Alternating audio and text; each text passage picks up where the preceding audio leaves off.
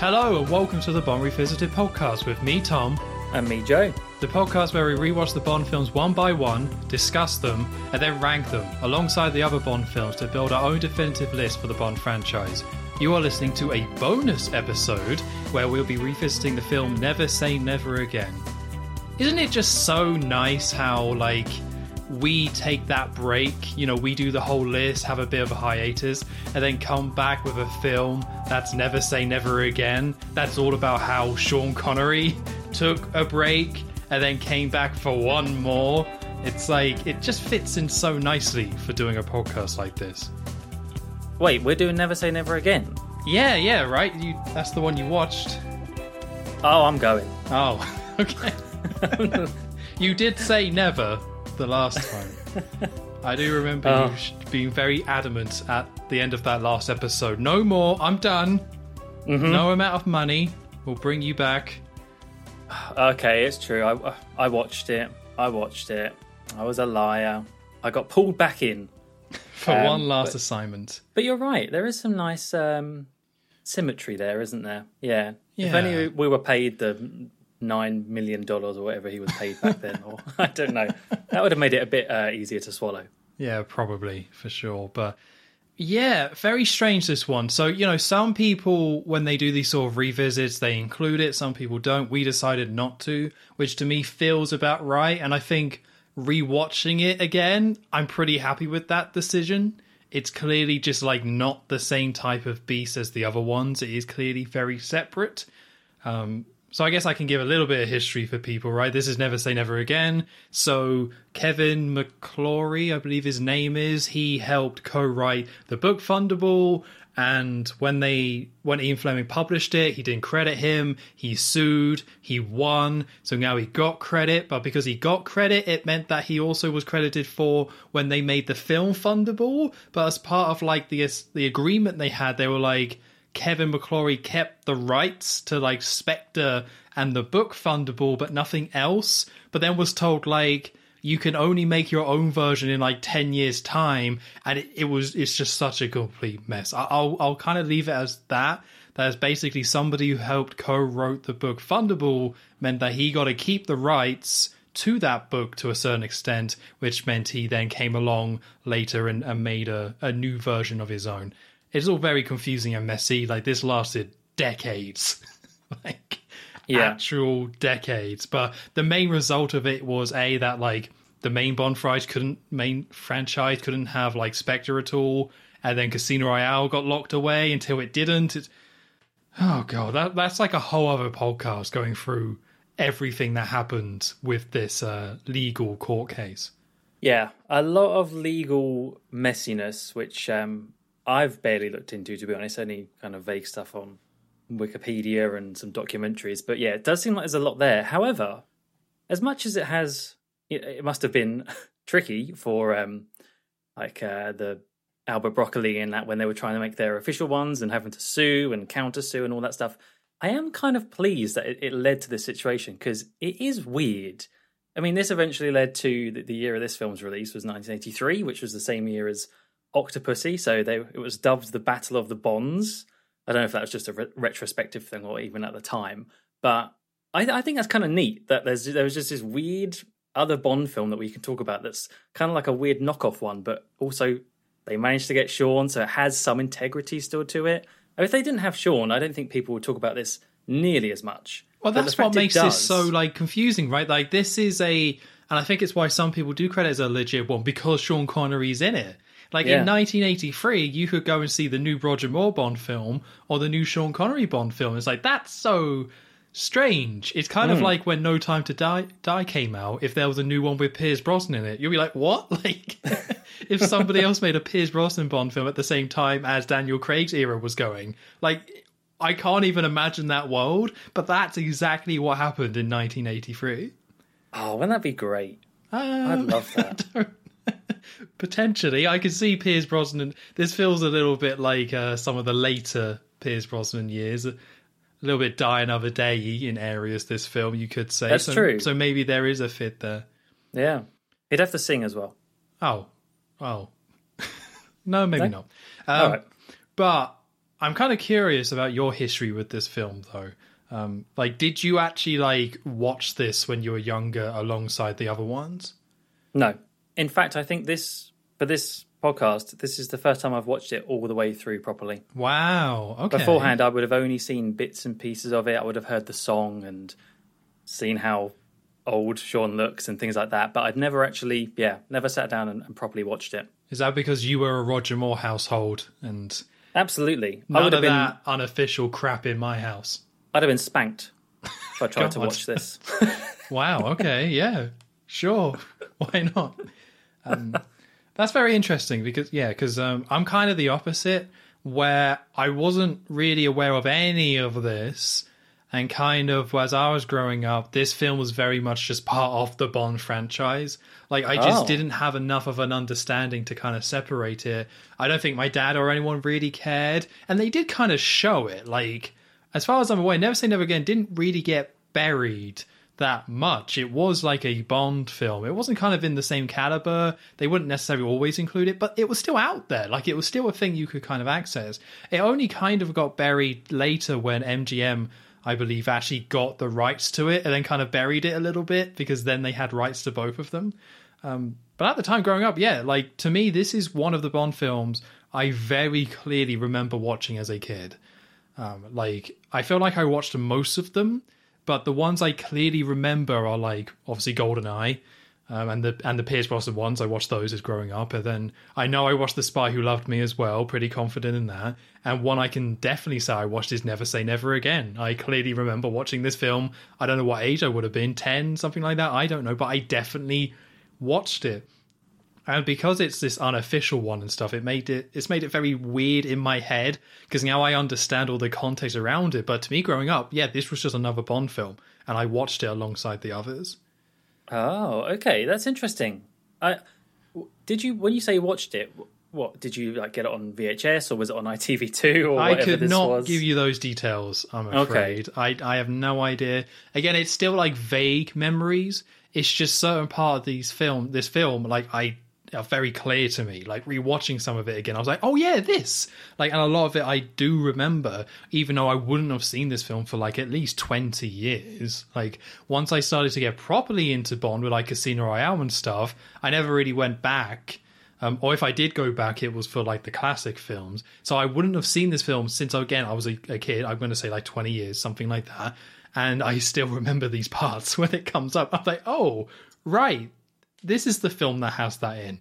And that song as well, I definitely very clearly remember with the hook. So it's cool to kind of go back. It did kind of mean I was somewhat optimistic going in. Maybe that's just because Octopussy was so terrible that it was kind of like, well, it's better than Octopussy, right? Right? Yeah, that's true. I think for me, so I actually kind of spoiled myself a little bit. Not massively, but I had watched a review of this film not terribly long ago. Right. And in that review, there were points made that, these parts of it are actually quite good. So I had those bits ready to kind of dwell on. Like, okay, maybe there are actually going to be some good bits coming up. If I hadn't watched that review, I would have been kind of dreading this, I think. Because my main memory, as you've already pointed out, the song and the domination video game bit, those are the two bits that really stuck out in my mind. Yes, I think that's true for most people as well, to be fair. But no, I kind of, when I see this get ranked, it gets ranked decently high. I try not to spoil myself with this sort of stuff, want to keep it just blind, us watching it and just talking about what we think about it. But when I saw this and was looking up stuff about it, it seemed to be quite, maybe in the middle. Like, I would see it like maybe a 13th or something like that. Maybe some people a bit higher, some people a bit lower. So I had decent expectations. The fact that it was clearly going to be something very different made me think like, okay, I can enjoy something kind of different as its own weird thing as a separate side bit to the rest of the franchise.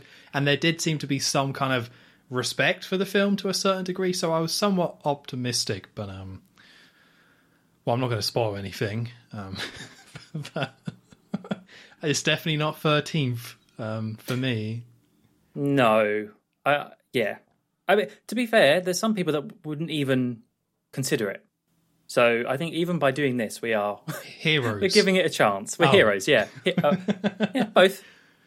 Yes. I mean, so there's tons we could talk about this film. Again, it is very complicated, but I think it's probably best we just get into it. Let's see what all the fuss is about.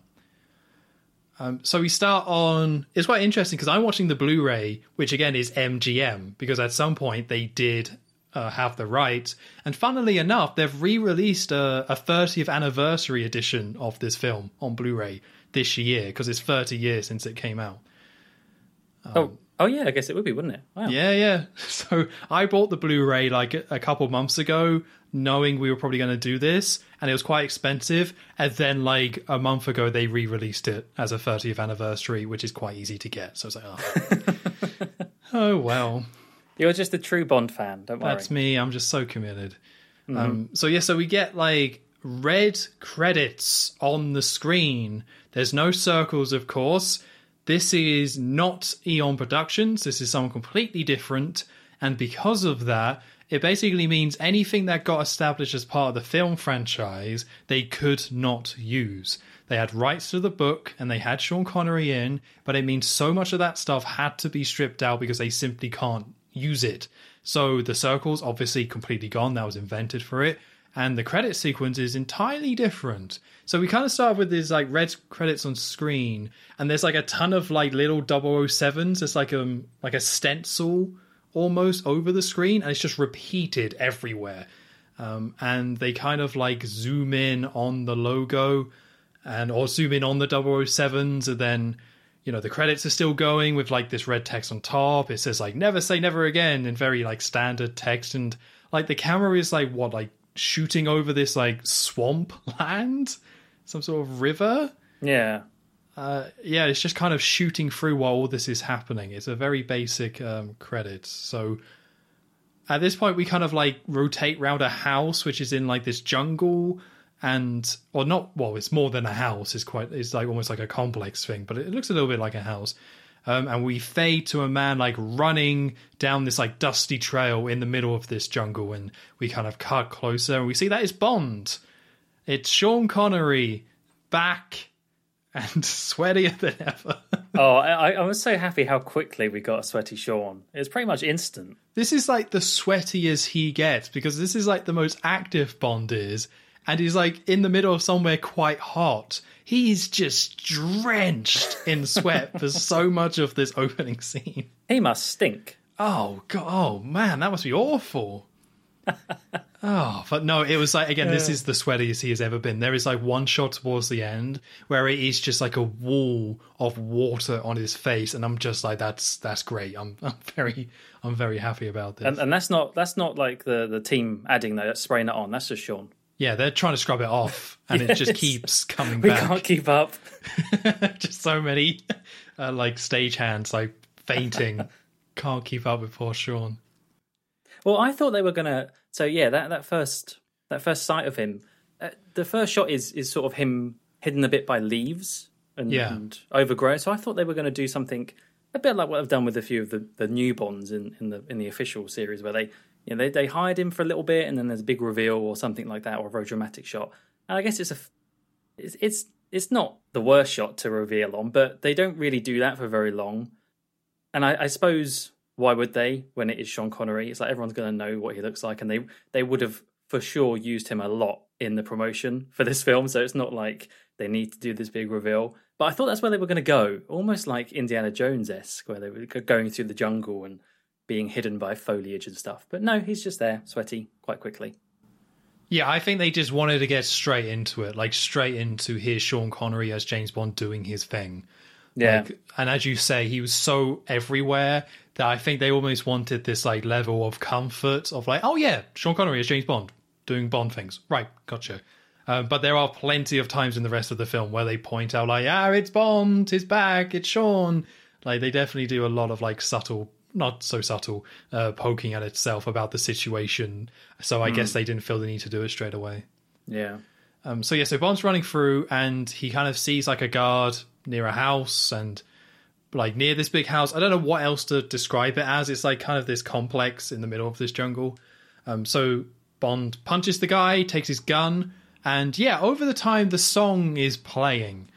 So again, similar to kind of a credit sequence, we do have the Never Say Never Again song playing over the top of this. So it's Bond doing his thing, and it is an action scene, and Bond like taking out guards and stuff. You just have this over the top, the main focal theme. So we see Bond looking around the base, again, very sweaty. He kind of climbs up a pole, and then he has like this little gadget that he kind of throws in the air. It kind of like spins away, and then one of the guards like points at it and sees it, and then kind of directs all the other guards to go and chase it, which gives Bond a little bit of time to kind of climb up this electrical pole nearby. He kind of slides up it and kind of lands on the roof. We see another guard who's kind of climbing down a ladder. Bond manages to like garrote him. Another guard shows up. He has like a blowpipe out of nowhere and just uses that to take him out. It's very like quick. Bond just kind of infiltrating this base and taking out guards. So we see that Bond is like on this roof, and he leans over the edge and he sees two guards by a table who are playing chess. And then he kind of leans over the other side of the roof while looking around. At this point, it also comes up with the director, because again, the credits haven't quite finished. I think this might be the last credit, or coming up towards the end anyway. It's directed by Ivan Kirshner, I want to say is how you pronounce that. And the main reason I bring it up is because he also directed, Joe... Star Wars! Like, actually, though... The good one that everyone really likes. Yeah, it's something that I think a lot of people do know, that George Lucas wasn't like the director for all of them. But yeah, this is almost like a Nightmare Before Christmas situation, where like Tim Burton didn't direct that film and George Lucas did not direct Empire Strikes Back.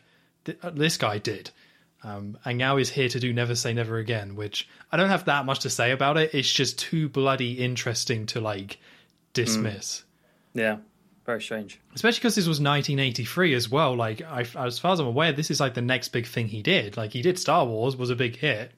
And this would have been his like next big film, I want to say. Anyways, around the same time. So this is like a director at the height. And he kind of chose to do Never Say Never Again, which is kind of part of this whole thing of this is actually quite a big production for being like a side production. It's kind of interesting how big of a film this is, considering it's not main series. Yeah. So we see that the two guards are still playing chess. So, like, Bond ties up a rope nearby to kind of, like, lower himself down. At this point, this is when the song stops. So the song was playing the whole time, and now it kind of stops a little bit.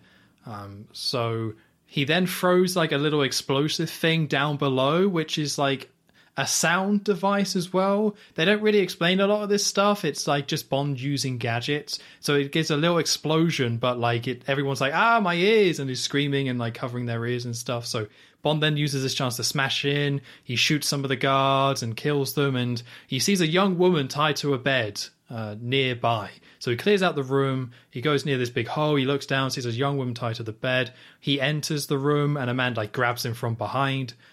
Bond is able to kind of fight him off a bit. The man gets like a big wooden plank, starts swinging it, but he misses, and Bond is eventually able to knock him out. So Bond then gets his knife, uses it to free the woman, and the woman just stabs Bond straight away. And again, so much sweat on Sean's face. I know we've already mentioned it. So that's kind of our opening scene. So what about the song, Joe? Are you all in on the song? I'm all in on disliking it. Great. Okay. Well, the thing is I don't know whether they just planned this, but it to me it sounds very similar to the Octopussy song. It's like it's interesting. It's that very ballady, lovey-dovey sort of song. But I think what I realised of what makes this one even worse than poor old Rita Coolidge is there's a reason why they have title sequences where they can just put interesting visuals and silhouettes and kind of some more abstract stuff sometimes. When it goes over action, it just doesn't work. Like, you're seeing Bond take on this camp and doing all of these stunts and everything, and you're getting this annoying song in the background that just doesn't match at all. And not even as in, it doesn't even work in the sense of it's so different that it kind of works. Like, there's this really really tough thing going on screen, and then there's this kind of more, as a romantic song playing. It doesn't work like that. They just clash, and I don't think the singer's very good. I don't think the song's very good. I don't think any of it's very good, to be honest with you. I mean, it definitely has a lot more of an 80s sound than the Octopussy song. Like, there's more like it just 80, I don't know, just sounds in there than that. But yeah, you're right. It's a little bit tricky because it feels like with this song, they were trying to replicate what Bond was doing, especially at the time, where the one before this would have been For Your Eyes Only. So this almost feels like it's trying to copy that a little bit. It doesn't sound exactly the same as that, but again, like an 80s pop ballad. That's kind of what we're getting here, like this slower song. And it has the hook, and the hook does really get into your head. Maybe that's mostly me because I remember it from watching it as a kid, and that Never Say Never Again bit really gets in. But I was kind of surprised when I was watching this and listening to the song how, like, outside of that bit, the rest of the song is just naff. Like, it's just not very good. So they have the hook, and that's maybe all you kind of need. But the rest is pretty weak. And I think they really let themselves down by trying to copy what the Bond franchise was doing at that time. Because what they were doing at that time wasn't great in terms of Bond songs. It was all the slower ones. We had Nobody Does It Better, and then they just tried to do that multiple times with like not much success. Where the next one is where they would be like, well, forget this, get Duran Duran in. We're going to do A View to a Kill and completely change anything. So it just seems like they probably should have been confident enough to just do something very different, because instead they're copying an era that wasn't very good for songs and doing it worse. It's just like, ooh, that's a nasty combination. Yeah, it's like an iteration of a JPEG file. It's just going to get worse and worse. But going back to what you just said, I actually think this is kind of a spoiler for some of the things later on. I think about this film later on, but where this film shines for me is where it does do things Sean's differently. Face. Yeah. Blindingly, I had to look away. We're back. No, where the film actually tries to do things differently and doesn't rely on the status quo of the official Bond franchise. So you're totally right. If they had tried something different, and looking at where the Bond songs have been so far up to that point, it would have made total sense to do something that would have been like Duran Duran. It's just if they got in there first, that'd have been a winner. But no, they played it a bit too safe for this. Yes, I can kind of get it. Again, this needs to feel like a Bond film to start with. I feel like that's something you really want to do. And obviously there's just some stuff you can't do at the beginning of this film because they just can't do it. They're just not allowed to. So all those beats they can't really do. But it doesn't mean you can't do a cool action sequence to start it, and that would feel Bond enough. So you get this bit of a mess. I like the idea though. I like the idea of let's just start with an action sequence with Bond running around killing guards and stuff. Let's start it with that and then start with the song over the top. I think that is still a good idea. Just where it falls down is the song. And also, like, this is Sean Connery as an old man, as Bond, doing some pretty athletic things. Like, maybe not super athletic, not like Pierce Brosnan level or Daniel Craig level, but still being extremely active. It was very strange seeing him like climb the pole and go all over the roof and running through the jungle. Like, I don't know, it felt like a very odd start to make it so action packed. You almost expected them to do like maybe a Goldfinger opening, something like that, where it's more slow, but there's still a fight in there. But this is just like, again, a very action focused, and I'm not sure if that was quite the right move. Again, I think the idea of like, how do we replace the credit sequence? All right, let's have Bond doing Bond things and put a song over the top. That's great. It just feels like each element of it is actually quite weak and doesn't really work, and we just kind of get something that's quite messy, because I didn't really enjoy this as an action scene all that much either. Well, I was going to talk about that, because although I think action-wise, it's very quick and there's not really much to it, kind of what you were just saying then, Sean's acting, his athleticism here is actually, I was pleasantly surprised. And maybe it's just they really tried to get it right, matching with stunt doubles and things, or they just got lucky, or I don't know what happened. But compared to some of the things that we see with Roger Moore, even in later films than this, I thought it looked really quite clean. And maybe a lot of it was actually just because Sean was doing it and he got into shape. He doesn't look like he's in the best shape at some points in this film, but he was an old man, and you got to give it to him for some of the things. I thought actually, for Sean's return, how many years? 12 years after Diamonds Are Forever. I thought he could still pull it off, and I thought it was quite surprising how quick to spot that. Yeah, again, I'm going to stick by my point of saying I don't think this was the right approach to be so action heavy, but I would agree in terms of like there was not that moment where I was like, God, he looks old, like which I was surprised about. Like Diamonds Are Forever does have that moment, and some of the Roger Moore films very clearly has that moment when Roger just smiles near the camera, like, oh, no. The crazy eyes, yeah. Yeah, but I don't know, again, maybe it's the way it's shot, the way it puts together, like you said, with the Sean Connery doing some of the stuff. But yeah, never quite felt that. It was more convincing than it probably had any right to be. Yeah. I still didn't really like this overall, just want to say. I mean, the song ruined it enough for me. Even with that stuff I liked, it's still the song. So, oh well. Okay, that's fair enough. So we then cut to some footage. So we ended that last scene with the woman stabbing Bond straight away in the gut. And then we cut to somebody watching video footage of Bond shooting all the guards from before. And there's kind of like a man in the suit and he's kind of watching it. And there's somebody, he just kind of grimaces at it. He's like, ugh. And another man is watching the tape and says, 1 minute, 47 seconds, sir. And it kind of reveals that Bond is in the same room. And he's like, not too shabby, sir. And the other guy says, but dead, 007, dead. And I'm just going to reveal, this is M. I don't know if when they really kind of reveal this, I don't know if there is any moment where Bond calls him M early on in the film. If he did, I missed it. But this is them in London, in the MI6 headquarters, in that sort of type of M office-style room. And this is M, Bond, and I think the other character does have a name, but I missed it. But basically, like M's assistant. Might as well be like a Tanner-type character. This is all of them sitting in a room reviewing the footage of Bond, because this was all an exercise. This wasn't real.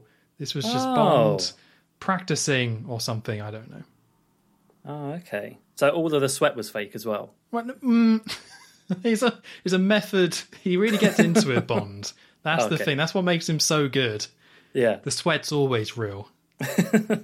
But that is another thing that makes me a little bit confused, because, again, I think the setting of a training exercise, that probably is quite a good idea, but they could have done anything, and they chose, like, just Bond storming, like, this complex in a jungle to rescue a woman tied to her bed. I'm like, I guess I get it, but if you could do anything, is this what you would choose? I don't think it is.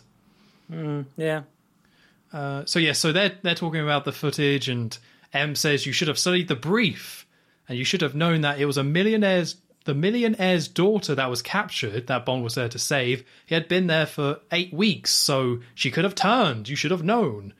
And then Bond kind of explains how he's played all your war games, M. I've done it for about 2 weeks, and I only died once. But M corrects him by saying, but twice you died on that landmine. Bond kind of pushes back by saying, well, I lost both my legs, but I didn't die. And he's got he sounded very Scottish in this scene. I don't know if that's just because I haven't seen a Sean Connery Bond film in a while, because I did get used to it. But there were definitely times in this one where the accent really came through, and I kind of noticed it straight away in this scene. I think for me, no, I didn't really notice that, to be honest with you. Okay. I was just straight back into, it's Sean. I know what I'm getting here. Yeah, because we kind of know from the From Russia with Love game on PS2 that he very much went very heavy accent for that. So I kind of somewhat assumed that this was like the start of it, where he kind of is speaking a little bit differently, but maybe not. But I did feel like a word here or there, the accent was a little bit different.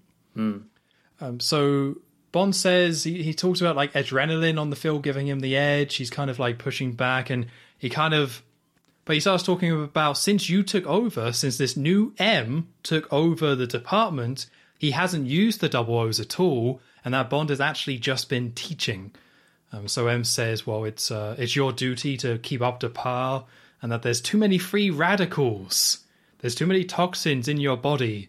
And he's like, red meat, white bread, dry martinis. And Bond's like, well, I'll cut out the white bread.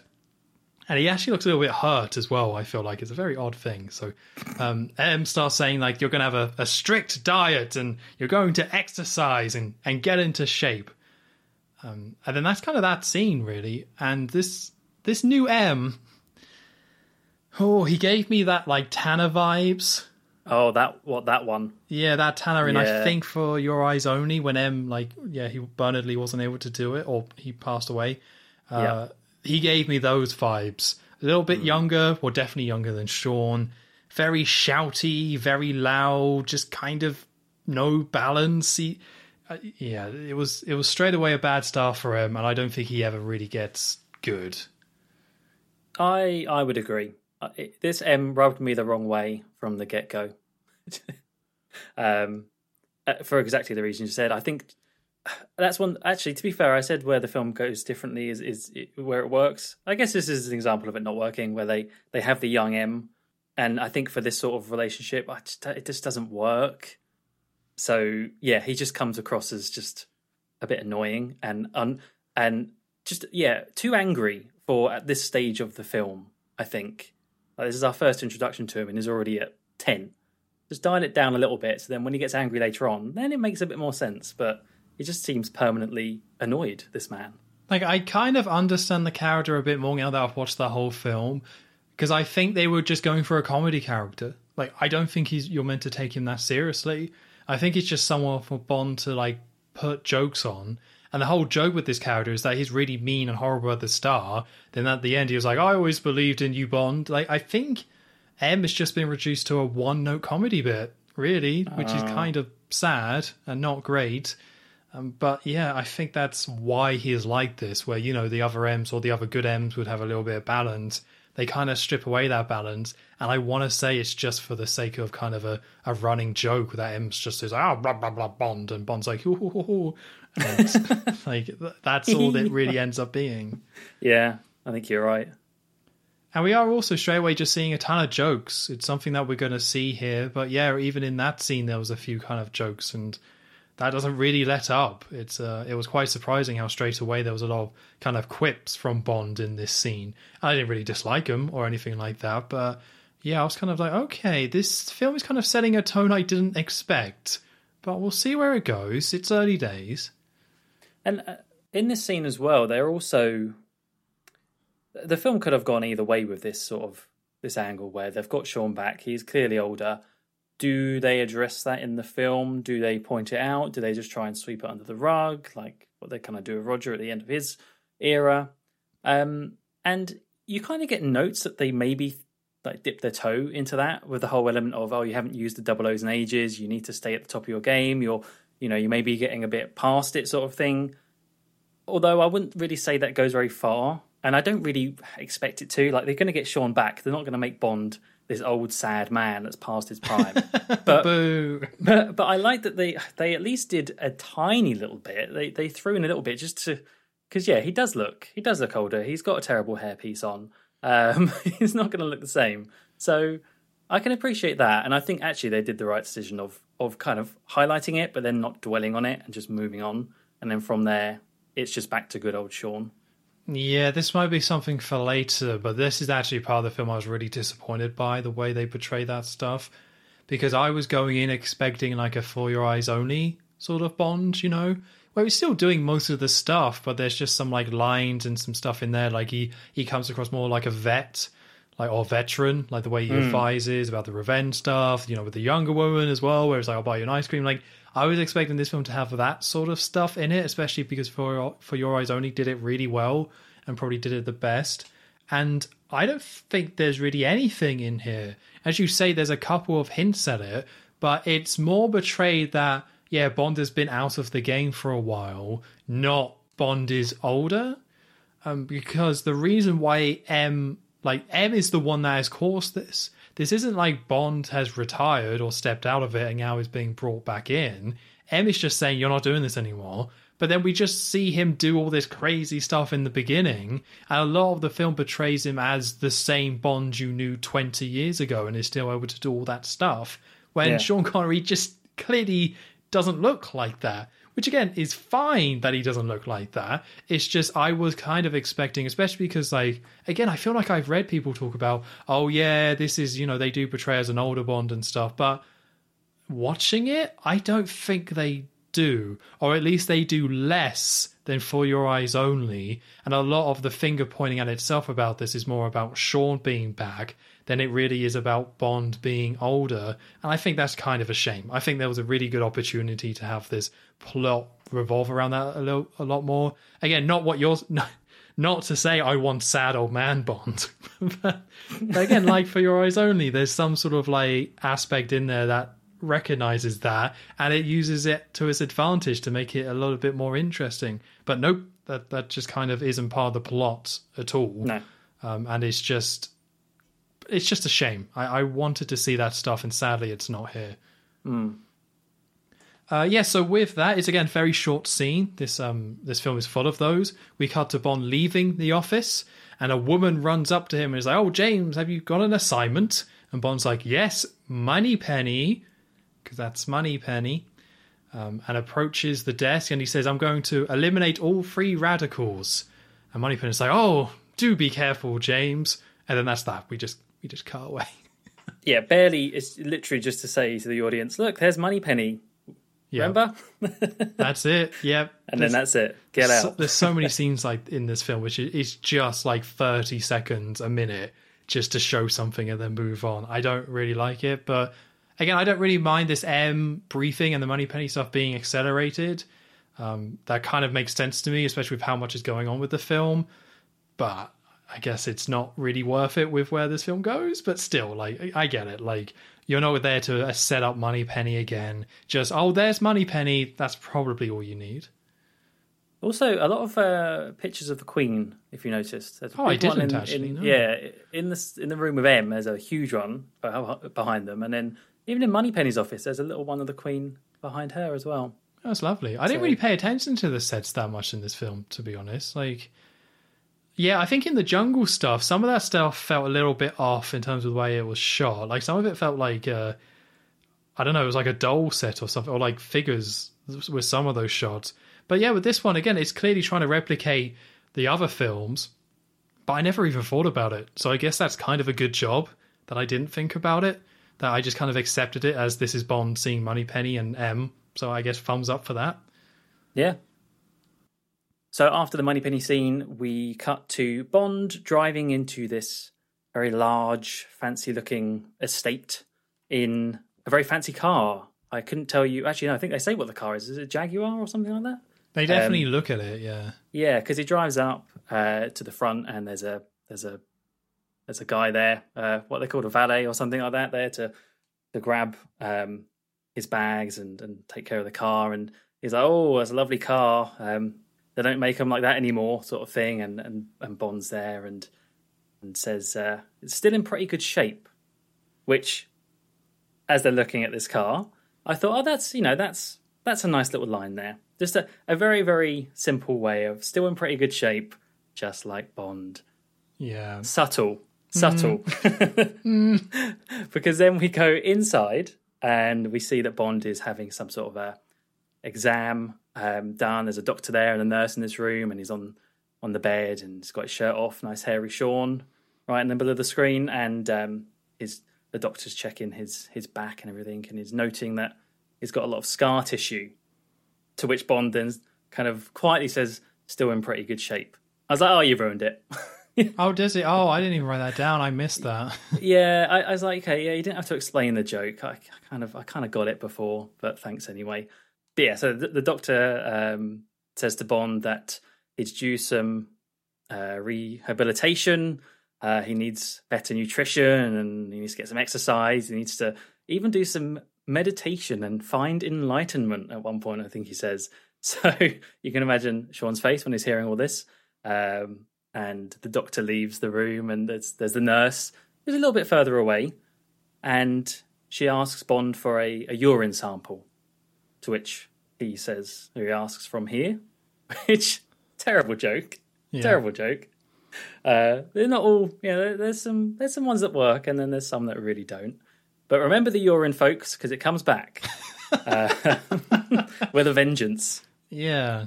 Yeah, again, like, it's that what I said. There's just jokes in all of these things. And I guess that makes sense that Bond in a kind of like a clinic like this. I was going to say rehab clinic, but it's not quite that, just a health one. I guess it makes sense to have jokes, but yeah, it's a bit much for me. But I guess we'll get there. There's plenty more jokes to come. Mm-hmm. Oh, yeah. After that, we cut again. We don't spend much time at Shrublands. I don't know if you said it was called Shrublands. I didn't hear what M said at first. What is that? And then, it's Shrublands. Okay, that's the name. I had that with quite a few things in this film where I had to rewind to actually really take in what they said. If I was watching it without doing notes, I probably wouldn't have cared. But yeah, there was a lot of details. Thunderball's a complicated story, and they don't really help themselves. But yeah, you get a lot of names thrown at you as we go. That's true. So yeah, we're cutting again. We see some legs walking into this very fancy looking, well, it looks like a bank of this woman, and some very big boots on, and she walks, and she goes up to a desk, still only seeing the legs, and a man follows her through a doorway, and we eventually see the two of them in full view now. They're walking through into what looks like a sort of bank vault, because she requests to see box number blah blah blah in this vault. And very glamorous looking lady. She's got this nice feather hat thing on, and a big feathery scarf and stuff. She looks the bee's knees. And she walks into the vault with this guy, and they turn some keys on these two boxes at the same time, which reveals a secret doorway, slides across, and she heads down these steps and into this secret tunnel behind, where there's some security she has to pass. There's a sort of scan that she does to get through these big metal bars, and she enters this room, and the first thing you see is this big scary metal skull. So you know it can't be a very friendly place here. They've got big scary skulls. It zooms in on it as well, just in case it's in the middle of the screen, and then it zooms right in Oh, I think these are the baddies. Well, you're right, because it turns out this is actually a Spectre meeting, and I guess that's the symbol. Well, is it the symbol for Spectre? Because they have another symbol. Yeah, they have what was flags. It? Yeah, like the flag symbol as well. I think the skulls are only used for this room, really. Okay. I think it's more like a Blofeld thing. Sorry to give that away. I feel like whenever you see the skull, it's Blofeld, but Spectre as a whole is just that other symbol. Okay. But yeah, you're right. Yeah, Blofeld's here. It's like oh yeah, okay. They're in the middle of this meeting, and he's at the front. And you see him. You just see Blofeld very quickly, very clearly. It's a man in a grey suit, oldish man with white hair, beard, and he's got his trusty white cat in his arms. And they don't try and make anything of it. They don't. Obviously, they've got some similarities to the official Blofeld, but they haven't made him bald or anything like that. It's just there, and he's giving a little speech and telling, presumably, all of the Spectre agents in the room who have sat down that Spectre got a lot of money. They've been doing some arms deals with governments and terrorists and things like that. But there's a new plan underway, the biggest one yet, which Number One is in charge of. And Blofeld says the plan is called Tears of Allah. And as he says that, this screen opens up on the side of the wall, and on pops Number One, Largo. He's there on the screen. Very different Largo as well, obviously. Doesn't have the eye patch or anything. He's quite a young-looking man with long blonde hair. And this is where you get a lot of exposition here quite quickly. So I had to go back and re-listen to this. So they're explaining that they have got a US Air Force officer hooked on heroin. Yeah. So they're basically, they've got him under their control, under Spectre's control. And this officer has just had an operation performed to make one of his corneas, one of his eyes, a replica of the US president's. Yeah. Of course. Yeah. And that to recuperate, he is being moved to a clinic outside London. How's about that? And that Number 12 is going to be tasked to look after him. And Number 12 was the woman we saw walking in. And the man's name, this officer's name, is Jack Petacci. And yeah, she's the one who's got to deal with him now. So there's your Spectre meeting. How's about that? Yeah, I mean, I appreciate that they take a different approach. I think you kind of have to. This does not look the same. This is like quite a small room. It's very fancy though. It's kind of like what was it Stromberg had? It's very much that aesthetic where it's like a small room with just a load of chairs in it. Blofeld on a little higher chair because of course. It's more that sort of thing. And you got the video chat as well, which is all very impressive, I suppose. But yeah, they do tackle it differently. But yeah, it feels just a little bit lame with Blofeld. I think they really wanted Blofeld in this film, and they really focus on the cat, like the most recognizable part. Like that is really hammered home to you. But like after this, he's in like maybe 20 more seconds of the film. Yeah, they really don't pay much attention to there's the video stuff later on, but once the plot gets going, it has nothing to do with him. So it just means this feels more like a cameo. And because it's not part of the main plot, really it would have been better without him. But I guess they couldn't not have him in there. It's just, people never talk about this Blofeld when we're talking about Blofelds. And when I saw him, I was like, oh, why don't people ever talk about this one? It's because he's just not in the film, really. He's just there so they can show him. They probably had him in the trailer, I would assume. But yeah, it's nothing about him. And I wouldn't say he's like a bad Blofeld. It's just like, I just can't really feel anything about this Blofeld because it's like, well, that's not Blofeld, really. That's just a dude who's just like holding a cat for a bit just so they can say they did it. The cat is very cute, though. Do you see his little paws? He was a very well-behaved cat. Compared to the one in You Only Live Twice. Yeah, they had the budget for this cat. You just do a little bit of acting later as well. It was really emoting, more than the Blofeld actor. Yeah. No, I totally agree. It's just such a nothing role in this film. And I guess it made me think about the things I liked in Thunderball. There's going to be a lot of comparisons to Thunderball. It is the same story, of course. And Blofeld is not a massive part of this film and this plot. It is really all number one. And so what made this bit so good in Thunderball is that it was a really cool looking set, and you had the sort of very office-like, very workplace thing with everyone sitting around there and everyone giving their own little updates. And then obviously you got the death chair stuff, and that's kind of, but it was still a really good atmosphere, that scene, whereas this just doesn't have that. And when you don't have that, you realise that there's actually nothing to it. It's literally just a way to tell you some information. It was basically needed, but they didn't dress it up very nicely. No, personally. Yeah, you needed a little bit something more. You have Blofeld talking about how we're investing in the Middle East and Africa to start revolutions and stuff like that. But none of that stuff's particularly interesting. There's just really not enough here. And again, I try not to compare this film to Thunderball, but you are right. Like Thunderball just did it better, and just having Blofeld hidden meant that it allowed the focus to go elsewhere. It's kind of in retrospect, it might be a bit silly how much they hid Blofeld in the original films, but there was a real purpose behind it. Because when you show him and have him be this proper character, but then not have him in the film, you kind of feel it a little bit more. So actually, in retrospect, it probably made so much more sense what they did in Thunderball. Keep him hidden, keep him mysterious. You have questions, but that's for the next film, and that's kind of cool. Yeah, I totally agree.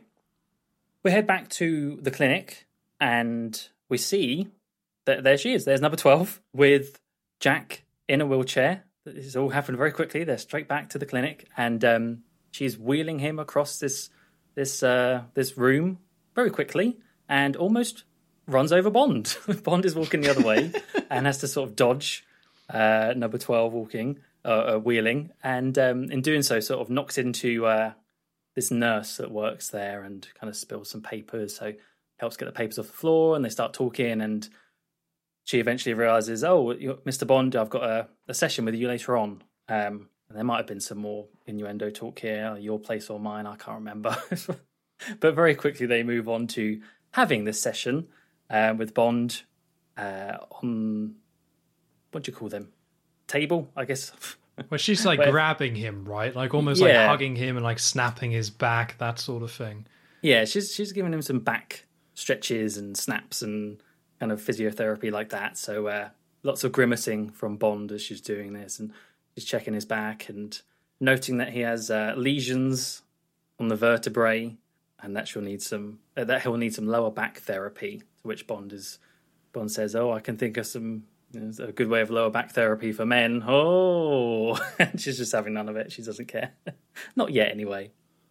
No. Then we see Jack very, very briefly in his room at the clinic. He's having a quick smoke. And then we see Bond in his room, and he's got this giant suitcase. Oh, my God. And he's got it open. You can't really see what's in it yet. It's back, his face in the camera. And he's looking inside, and he gets a knock at the door. And what do you know? It's the nurse who's stretching his back. She comes in, and she's got some food for Bond. She's got a little food tray with some stuff on it, and she comes in, and she's worried about being caught, but Bond's like, "That's fine, come in." And she's there to tell him that she's brought him some, like dandelion stuff and goat's cheese and salad and whatever. And he's just like, And we see what's in the suitcase because he says, "Oh, how's about instead some beluga caviar, some vodka and some foie gras," and pulls out this little cracker with some foie gras and just shoves it in her mouth, and she's going, so tasty. So Bond has smuggled in some fancy food and vodka. It's not a Q gadget. I thought at one point it might be a Q gadget, but no, I think this is just Bond. He just needs it. Yeah, this is where I kind of realized the humor for this film probably wasn't going to sit right with me. Like, I just find so many of these jokes just are lame. Like, there's some good ones. Lame. Yeah. But I just found this, like, and I don't want to use this term because it's kind of a lazy term, but like, it's a bit too boomer humor for my liking. And that kind of happens throughout the film, where it's almost like if a fan fiction Bond humor, where some of it does work, but some of this stuff, it's just so like, well, Bond likes his vodka and caviar. Oh, that's what he's going to smuggle in. No way is he having no bloody dandelion salad, whatever that is. And it's just a little bit too direct on the nose for my liking. Like, there was just no real kind of subtlety with it. And again, I think it kind of ties back into like, this is James Bond, guys. You know him, Sean Connery, James Bond. So a lot of the jokes about his character ends up being really on the nose. And it just kind of means that it just makes me groan more than it makes me laugh. It's kind of like what happened a bit in Spectre with Daniel Craig, where they start going in that direction a little bit as well. Where it's like, right, throw that rubbish down the toilet. Oh, I don't like that stuff. Like, it felt a little bit similar to me. And again, it's not every joke. I think some of the humor does work, but so much of this stuff just feels like on-the-nose comedy writing about his character that I just feel like they don't get that balance quite right, and there's just not enough subtlety with some of this stuff with the humor for it to work. So, yeah, unfortunately for quite a few of these gags, like especially this one, I was more just kind of groaning and just not into it. Subtlety is not this film's forte. No, by any means. We've already had a dramatic zoom of a skull, and there's so much more to come as well. Like, oh, you just wait. But you're spot on. They were overcompensating. But they had this Bond license. They've got this one chance to do it, basically. So let's just go all in with this, and then it just comes off like trying too hard. So I was also in the groan camp with that. Yeah, I can see some people enjoying this, and fair enough to them. Like, there is almost, like, I guess, a satisfaction to it. And maybe back in the 80s, it probably was cool. But in retrospect, now that we've got all these different films and you can just go back to whatever era you want, yeah, in retrospect, this stuff's it's just way too on the nose. I also wonder if maybe, I think you're right in terms of watching this in 2023, is some of the stuff that the lady was saying in terms of food, I could go for some goat's cheese. It's like, I think tastes have changed. There's a lot of healthy food that people would like, and it's not just a joke, So yeah. Yeah, well, like, his thing is caviar, vodka, and figs. Like, ew, that sounds awful. Exactly. I wouldn't want to eat that either. I would give me the dandelion salad over that for sure. Yeah, figs. Well, that's how you know it's old, because bloody figs is a treat. We go back to Jack in his room. He hears someone coming through the door, so he has to quickly... He's wafting away the smoke as if he shouldn't have been smoking. And number 12 comes in. She's dressed as a nurse, as we saw. So she's blending in. She comes into his room, and she's not happy. She's not happy that Jack is smoking. She's telling him off. Smoking is dirty. It's bad for his eye. I guess it's bad for the surgery recovery to get smoke in his eye. So, she kind of rips off his bandage there and sits him down and really tells him off and says that he must obey if he wants his fast cars and all this sort of stuff, all of the rewards that he's been promised for being part of this Spectre plan. And to end that, she also says, if you want your sister alive, to which he kind of reacts quite strongly to, and she starts beating him to get him under control. And the noises of that, we see Bond hears that. He's in bed with the nurse, and she's kind of stirring a bit, and Bond is awake, and he hears what's going on in the nearby room and looks through the window, and just so happens that the room is like right in view across the window, and he sees number 12 beating this Jack guy.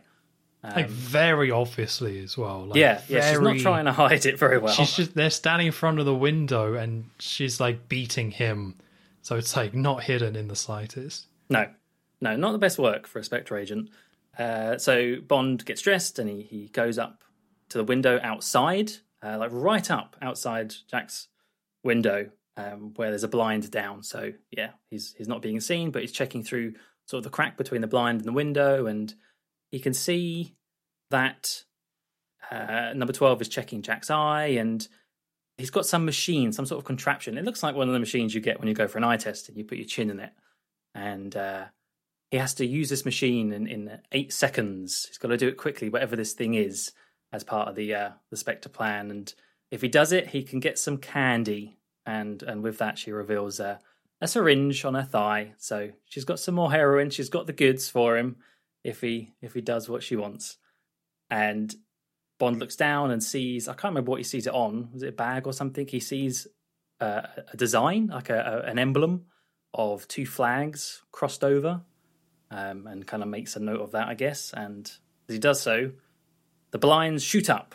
They kind of unlatch, and the blind goes up, and he's right in full view of Jack sat there on the machine, and he spots Bond, and Bond runs off, and Jack's all panicking, and he's, someone there, he's seen me. And number 12 comes out and has a look out the window. She's got these binoculars, and at first you kind of get a POV of her looking through, and it's just completely pitch black. But she focuses in on one section and turns on some sort of night vision mode, and you just see Bond, really unflattering angle of Bond, pressed up against, like, big double chin almost as he's there, pressed up against the wall. And she points out it's 007, so she knows who Bond is. Yeah, so again, not to compare it too much to Thunderball, but of course Thunderball had this sort of scene where Bond was like sneaking around at night. But from what I remember, that had way more atmosphere than this. Like, so much of this film is just not really about atmosphere at all. It's a little bit more about function of the plot and just like humor for a lot of it. Yeah. And it kind of makes this all just a bit... I just wasn't really into this at all. And it's just, some of it's just the way it's shot. Again, there's just no atmosphere. There's no real sneaking. It's just Bond having a little peek. And then Jack like freaks out. And then Jack's also acting kind of like a kid in some way. It's just all a little bit uncomfortable, I suppose. Where the plot of this, or the tone of this film, is more comedic. Like, it's a more humor based. It's much more in line with like a Diamonds Are Forever, in my opinion, in terms of tone, than like the original Thunderball. But then you just have these elements that just seem really just a bit grim and sad. And a lot of that comes from, I think, Jack's character, where he's been like addicted. They've forced him to be on heroin so they can do whatever they want with him. And then she's like beating him and treating him like a kid, and like has the heroin on her thigh and talks about nurse giving the babies candy and then like kisses him as well. It's all just very weird and creepy and just uncomfortable. There's quite a few things about this film that's a bit more uncomfortable, but I think the problem is that like it's clashing heavily with the more comedic tone, where they took the story of Thunderball, which I think in the original it was just like they killed the captain guy and then someone just got surgery to look like him, which makes sense to me. But this is just a much more kind of sinister, evil sort of plot, but we get like a sillier film around it. So to me, I just kind of like, I really did not like these sort of changes at all. Like, I just don't think these kind of worked. And I think if you were going to go for a more humorous tone, that's fine. but then why did you make the plot a lot more grim and sad with these characters? It just doesn't really make sense to me. I think for me, I would agree with that. I think it is very different tones going on, right? Particularly in this point in the film. I think what number 12 eventually ends up being is a lot more. It works a lot more. She becomes a lot more comedic character. Right now, she just seems like a sort of femme fatale, complete evil woman. And the thing I was trying to think as I was watching this film, if I hadn't have watched Thunderball, if I didn't know Thunderball and the rough storyline of it, would I be following this? Because I remember thinking, whilst watching Thunderball, this is quite it's not an overly complicated plot point, but I feel like in that film, I got confused quite quickly as to what was going on with this whole, the pilot being switched out and then having surgery to look like them and then blah, blah, blah. I don't know. I just missed a lot of it, or I just didn't keep up with it. Whereas I think in this film, maybe it's just because I have the prior knowledge, but I actually quite like that they went with this eye thing instead. It's a lot easier to understand. It's just, they've got someone's eye. We're going to use that. And I kind of like that. I was on board with this up until this point. Even the heroine stuff, which I thought, it doesn't quite fit at the moment, but it is Spectre. Like, they are going to be evil. They're going to do what's necessary. That's not a bad idea. Get someone hooked. No. Get them under control. But I actually quite appreciated this slight change where they made it this eye thing instead, and I thought they displayed that quite well. I find the eye thing quite gross, to be honest, though. Like the way it looks. Oh, it doesn't look the best. Yeah, it just looks completely different. It looks really horrible. And again, just it's bulging. Just the way Jack looks and stuff. It's just all a bit pathetic and sad. And I agree that I did follow this probably a bit easier than Thunderball, but I do think that's just because I know Thunderball, and I just know where this is going, and it's sort of all about the manipulation of this character. But to me, Spectre is all about extortion, right? I think Blofeld says it at some point. It's like terrorism. Is it terrorism, extortion, revenge? Something like that. So why don't they have his sister? Why don't they just do that? Like, I just feel like the heroine is just really kind of unnecessary, and maybe you could just say, oh, that's Spectre, but not in the original series, maybe more in the book, but I felt like in the other series, no, not really. And they had the sister angle that would have totally been fine and totally would have worked. And it just feels very kind of unnecessary, and it just kind of adds this tone that's just makes it a little bit more uncomfortable. So the eye stuff, I guess I kind of agree that could have kind of worked, but it's just a little messy, and it just means things just kind of conflict, and I wasn't really enjoying this. But I also agree about the character of number 12. Like similar to Thunderball, the clinic stuff in Thunderball is probably the worst part of that film, in my opinion. And I'm just going to say right now, I think the clinic part, Never Say Never Again, is probably the worst part of this film as well. And that's a massive shame, because they obviously had a chance to change it and fix it, but they just created brand new problems in terms of messy tone and stuff, which I was just very let down by. So I was like, again, just to give it away, did not enjoy this clinic bit, like, at all. Not even the next bit coming up? Nope. Okay. So, the next bit coming up.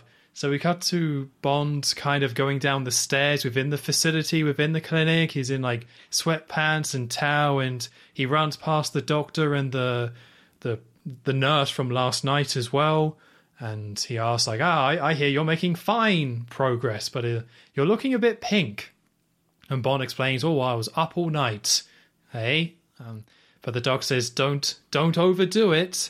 And then he's like, a herbal enema will fix you right up. And Bond says, thank you, and they kind of walk away, and we cut to Bond entering in Jack's room, the one that he was looking at last night, but it's empty. Completely empty, and he kind of checks the bed a little, and he smells the flowers for some reason.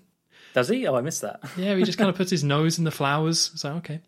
And then he looks under the bed, and he sees the cigarettes, and there's also matches with the cigarettes, and on the matchbox has the same flag symbol that he saw last night. Like kind of like that cross with the two flags, which is like, now that's the Spectre I know and love, printing bloody matches with their branding on. What else do you think they have? Towels, Oh, coasters. they've got it all, mate. Anything you Mugs. want. Is there a gift shop maybe on the way out? Yeah. After I you've hope been so. dropped down the chair, there's a little gift shop at the end. Yeah. You go into the gift. Yeah. I was going to say you go into the gift shop and it just opens up and you just fall somewhere. It just kills you. But yeah, so he sees that symbol, which again, this symbol thing I don't think really goes anywhere at all, but it's just something. Because I think in the second half of the film it gets completely dropped, which is why actually I kind of even forgot this was a thing, talking about it now.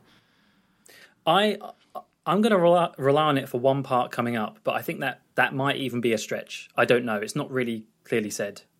Okay, so Yeah. so we cut to some weights being kind of like pushed up and down, some sort of weight machine, like some sort of gym equipment, and we see Bond doing some weights, which again, it's like, I shouldn't complain every time, but yeah, this is just Sean Connery being portrayed as Bond, but he's not struggling with the weights, he's doing the weight, and he does a ridiculous number of reps as well.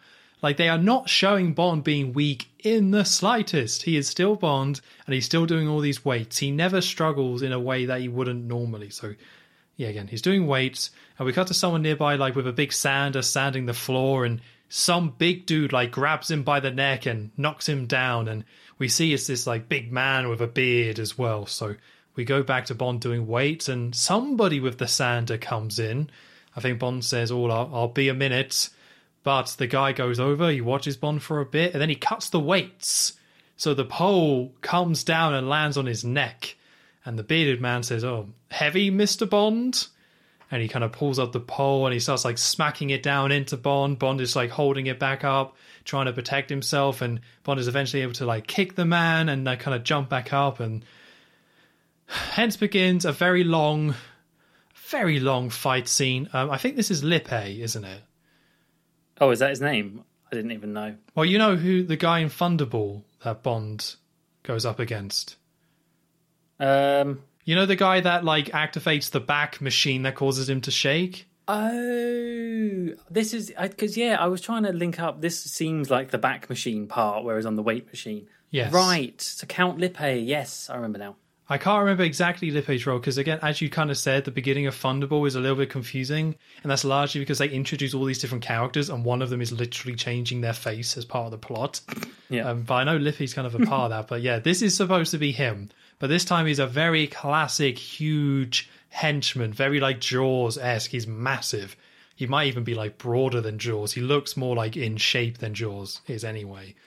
So they start to fight. There's a lot of Bond just like being thrown, so the man Lippe just throws him away, but Bond is kind of still like holding onto his neck a little bit, and like the Lippe comes over to him, so Bond kind of grabs a couple of dumbbells that are nearby. He throws one, but Lippe just knocks it away effortlessly. Then the other one Bond goes to attack, but Bond just gets thrown again. So this time Bond decides to go for a small bench, holds it out in front, and Lippe just punches it in half. Very much the whole super strong, tough henchman routine here. Everything Bond does, he just bats away. So Bond goes to punch him, but Lippe just grabs his fist, just kind of squeezes it, and again, throws him out of the room completely. But this time, kind of like Bond disappears. And then, like, he hears someone groaning, and he sees some fingers around a door frame. So Lippe just grabs this person, and it was the man with the sander before, and then he just throws him away. I quite like that bit, to be fair. It was so odd. I assumed Lippe like knocked him out, but no, he was still just hanging around. Like, didn't go and leave. Yeah. So it turns out when he did that, Bond was behind a door because they're near a door frame. So he like shuts the door on him, and there's like a crunch sound, and he hits him face first. And it's like the crunch sound is like he broke his nose, and then you see his nose is like flat for a little bit afterwards. So Bond kind of gets punched a little bit after that and thrown again. So this time they just cut to them being in a corridor. And you see a load of people like watching a football match. You don't see the TV or anything. You see kind of a corridor behind them, a load of people facing the other way. So Bond and Lippe are fighting. And the commentary of the football match syncs up to kind of what's happening in the fight with him punching. So it's like he goes for it and he scores, and that's Lippe like kicking Bond, and everyone cheers, and they just don't kind of notice that happening. So After that, we cut to Bond like running down some stairs. Lippe goes to follow. Bond like hides behind some stairs or like below the stairs, and then like uses a wooden plank to like slide it in and trip Lippe up. And then Bond just like kicks him when he's on the ground very heroically. And then we just cut to like a chef in a kitchen making some food. Keeps going. And just see some silhouettes of men fighting. And then Bond like smashes through the glass and the chef starts running around. And Bond then is just being thrown through the kitchen, but he gets a knife. But then Lippe gets like a small... I put down whip because I really don't know what else you would call that thing. It's like some magical metal thing that can break anything. Yeah, it like breaks anything super small, but like strong, but it also like whips weirdly. Like it's not rigid. So he just whips Bond's knife and it breaks. And he tries to whip Bond. So Bond like runs around the table. The chef is still there and just screams, you bloody She's like, you lunatics! And then she runs off. She's my favourite part of this. Yes. She had to get her line in before leaving. So then, like, Bond and Lippe on the other side of this table being like, I'm going to go this way, I'm going to go this way, going to go this way. So Bond runs one way and then just throws a pan of boiling water in his face and then kind of, like, runs off. And then they're in another corridor and, like, drops a bookcase on him or something. And then Bond runs into one of the side room and hides, and there's, like, a woman in bed. So the man comes in and Bond like grabs the bed covers off the woman and like wraps the man up completely. Then he's all like lots of like muffling. And then Bond like manages to kick his whip thing off him. And then they go smash through a different door. And they're in like this kind of lab with all these beakers and acidy and sciencey sort of thing. So Bond is like thrown into a shelf on the floor. Lippe's there and starts approaching him. So Bond picks up a beaker of something, throws it at Lippe in his face. He screams and like kind of falls back and looks very stunned, like goes down to his knees a bit. And Bond checks the beaker and it says urine of James Bond on it. Yep. So then the man falls backward, or he falls forward, and we see when he went backwards, a load of glass like pierced into his back. Oh, that was so exhausting. This was just way too long. This is just pure comedy as well. There's nothing really all that interesting in it. A lot of it is just the usual strong henchman bit, which is fine, I suppose, but it's just so padded. This should have been half the length, easy. Yep. Oh, for sure. It's just, at one point, it felt like, it was the bit where they're running down the corridor and Bond, first he throws over the like plate display thing, like the cabinet, and then he pushes it. What else is going to be there? It just felt like we just need more things to destroy. And then, just everything smashing. They just wanted to get everything on screen smashing and destroyed, even if it meant it took 10 minutes or however long it felt like. And then to top it all off, it didn't really even have a very satisfying ending. No. So, he impales himself. It was confusing. I assumed the urine killed him, but then he falls forward and you see he's been like a load of glasses just now into his back, because I guess he went back so quickly due to Bond's urine in his face. That was enough for glass to like pierce his back. It's like, okay. This was a struggle. I mean, again, I don't really mind like strong henchman fight with a bit of humor thrown in. Like, I feel like the film has kind of established itself as being more humorous as a whole, which is not the way I would have wanted to go with it. But with this being a side film and it very clearly going in that direction, I didn't mind that. It's just too long, just way too long. Yep. The commentary match, again, like, is just lame, just not really very funny. Maybe you can keep the kitchen stuff, I don't know. And, of course, the big one, the urine. Again, it's just so on the nose. I guess the joke is that James Bond drinks so much that his urine is like acid. Right? Or too much caviar? Yeah, it must be, right? That's all I can think of. Like, I guess, I don't think anyone wants urine in their face, but I guess the idea is that it's so potent. He has so many vodka martinis that he, like, urinates. Again, alcohol, I guess, wouldn't be great, but alcohol wouldn't burn you if someone threw alcohol in your face. So I guess he drinks so much that it's even beyond that. Yeah, it becomes like corrosive. Yeah. Yeah, he really did need to go to that clinic. Yeah, like, Em was right on this one. Like, have some goat cheese Bond, come on. Yeah, get rid of those toxins. Yeah, so yeah, pretty bad stuff.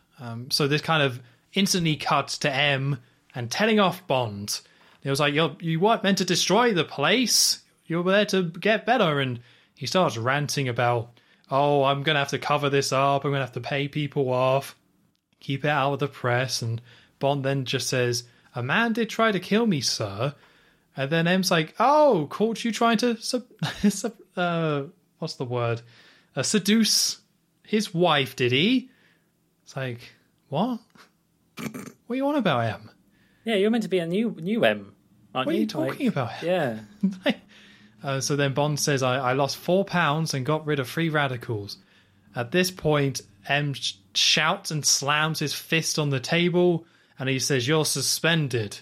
This was just awful. Like, it's just again, I think part of like the whole fact that they destroy the place meant to feed into this scene, but I just don't think it makes any sense. Just none of it makes any sense. I don't even know if I want to bother to break this down, because it's just stupid. About M's logic is ridiculous. What happened before is ridiculous. Someone trying to kill him being suspended. It's all just complete nonsense. Just really awful stuff here. Yeah. The bluster level is up to 11 already on M. As you say, he slams the table. Is so angry. But I love how it just cuts so quickly after that as well. The reason this, I should suspend you, Bond, and then cut. It's just instantly over. It's wow, okay, we're just going to move on. Yeah, it's another one of them. They keep doing it. And it's something that I really don't like about this film, where I wouldn't say it necessarily feels rushed. And in terms of like the editing within the scenes, it's not like a Quantum of Solace situation, right? Where it's like cut. The actual scenes itself are fine. And it does move at a decent pace. It's just, I don't know, there was something I really disliked about this editing style. Like, this film is extremely dense, and then you get these sort of edits where it just kind of cuts to stuff very quickly. Very, very quickly. And we already had that in The Clinic, like, a lot as well. Like, where someone says something, smash cut to something, like, you're already in the middle of the next thing that's happening. And that's kind of what happens here, where it's like, the scene finishes with the fight, smash cut to M in the middle of it, and then smash cut at the end when it's done, and we're on the other thing. Like, there's a lot of that, and it kind of creates this sort of pacing and this feel of the film that I really did not appreciate. It gets better, though. The whole film's not like that, but they cram a lot in, and I think the editing style kind of suffers for it, where it's just a lot of quick. Some scenes are very quick, and sometimes they have to cut stuff and not let anything kind of settle to keep things moving forward. Yeah, it doesn't always flow very well. Yeah, especially not here anyway.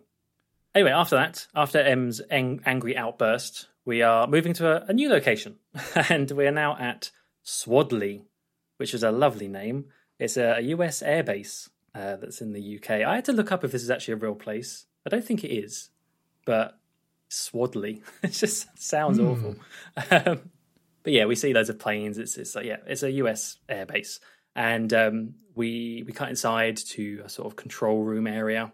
Loads of officers and generals sat in there, and staff behind screens. And they're all talking about this operation that's about to happen, where they're testing the distance and accuracy of some missiles that have been loaded with dummy warheads. Dummy ones, everyone. Dummy. And dummy. dummy. Yeah. And they get the all clear from someone over the radio, and you see that Jack Patachi has been sat down there in this room with all the generals and everything and the officers, and with that he stands up and walks out, and he's looking a bit nervous. Obviously, he's kind of touching his eye as he leaves, and he goes and picks up a briefcase from outside and goes to enter this restricted area. And you see it's restricted because it's got this big fancy door with this. Well, I actually quite liked this locking mechanism. I don't know, I found it very satisfying. Like, he presses the key card in and then he has to slide down this thing. I don't know, I just found that really... It was way more detailed than it had any right to be. But he goes into this room, and there's this big computer panel section in the middle, and he opens it up, and he opens up his briefcase, and inside is the eye machine thing that we saw him use in the clinic. And he starts to plug it into the main computer mainframe, attaching all the wires and everything. And with that, the computer voice, the automated voice comes up, and it's the most helpful instructions, because the voice is saying, "Hello, Mr. President. Yeah, to proceed, you'll need to pass the authorization within 8 seconds, else the base will lock down," or something along those lines. And so he puts his chin to the machine, and you see his eyes getting magnified. There's this sort of lens over it, and you see him looking over and putting in some buttons as he was practicing, and he does it, and he succeeds at whatever this test was. And you see you hear the computer or the automated message say, "Dummy warheads replaced with nuclear missiles." And it goes on for longer than that, but it's like the most on the nose message. It's just, I was surprised it didn't start saying, "Thank you, Jack, for doing your plan as part of the Spectre heist. Your mission was successful. Here you go." It's just, but yeah, it's just spelling out to the audience that yes, the dummy warheads have been replaced with actual nuclear missiles. Again, it somewhat works because this film is more humorous and silly, but it's like this character kind of makes me sad. But yeah, again, I felt like the other film kind of made more of a point of explaining how all this works and connect together. But yeah, as you say, what do you mean he just made a phone call and now the dummy warheads are being swapped out? What? But it's like, all right, fine, okay. But yeah, if you're expecting proper spy stuff here, nope. He just makes a call and the dummies are swapped out. There's no process. It's just a man in a room with an eye machine. Yep, that's exactly it. Something in the background puts the new ones in. I think he even ends by saying, "Have a nice day." and then he's done. So with that, these missiles start to get loaded onto a plane outside with lots of warning stickers. It's good that nuclear missiles have a lot of nice bright yellow warning stickers, because you might accidents could happen, but 4 stickers and I think it's safe. Any more, not necessary. And as they're getting loaded on, Jack is in a car. He leaves this air base, again looking quite he's trying to act cool and calm, I suppose, but he's in the car and he's leaving, and the plane is in the air and it launches the missiles, and you see, because it's over the clouds. And you get the shot of the 2 missiles leave, and they open their little wings, and they fly off, and they start to cruise over the land. And I wrote down here that I was surprised by how good this bit looked. No, Joe. Really? For 1983, I thought this actually looked not bad at all. I don't know. It was so obviously like a green screen or something. I really didn't like it at all. Really? Yeah. Oh. I feel like they just should have done it with more just I don't know, props and stuff. But it's so obvious that it's these missile models, I'm assuming, put over the top of footage. It's just, I don't know, it didn't feel quite right. Maybe it's just, I think it's the shots they use that didn't help, where they use a lot of very fast plane shots where they're just going over the countryside really quickly. And then I think they got a little bit too ambitious with it. I think if they simplified the shots a little bit more, maybe it would have worked. But no, it was so blatant they weren't there that I was like, that's a shame. I liked how dynamic, though. It was moving a lot. Again, that's why I think it's too ambitious. They have a lot of different shots, and maybe that in itself can work quite well, but it didn't convince me that this was real. It wasn't real, though. Oh, no.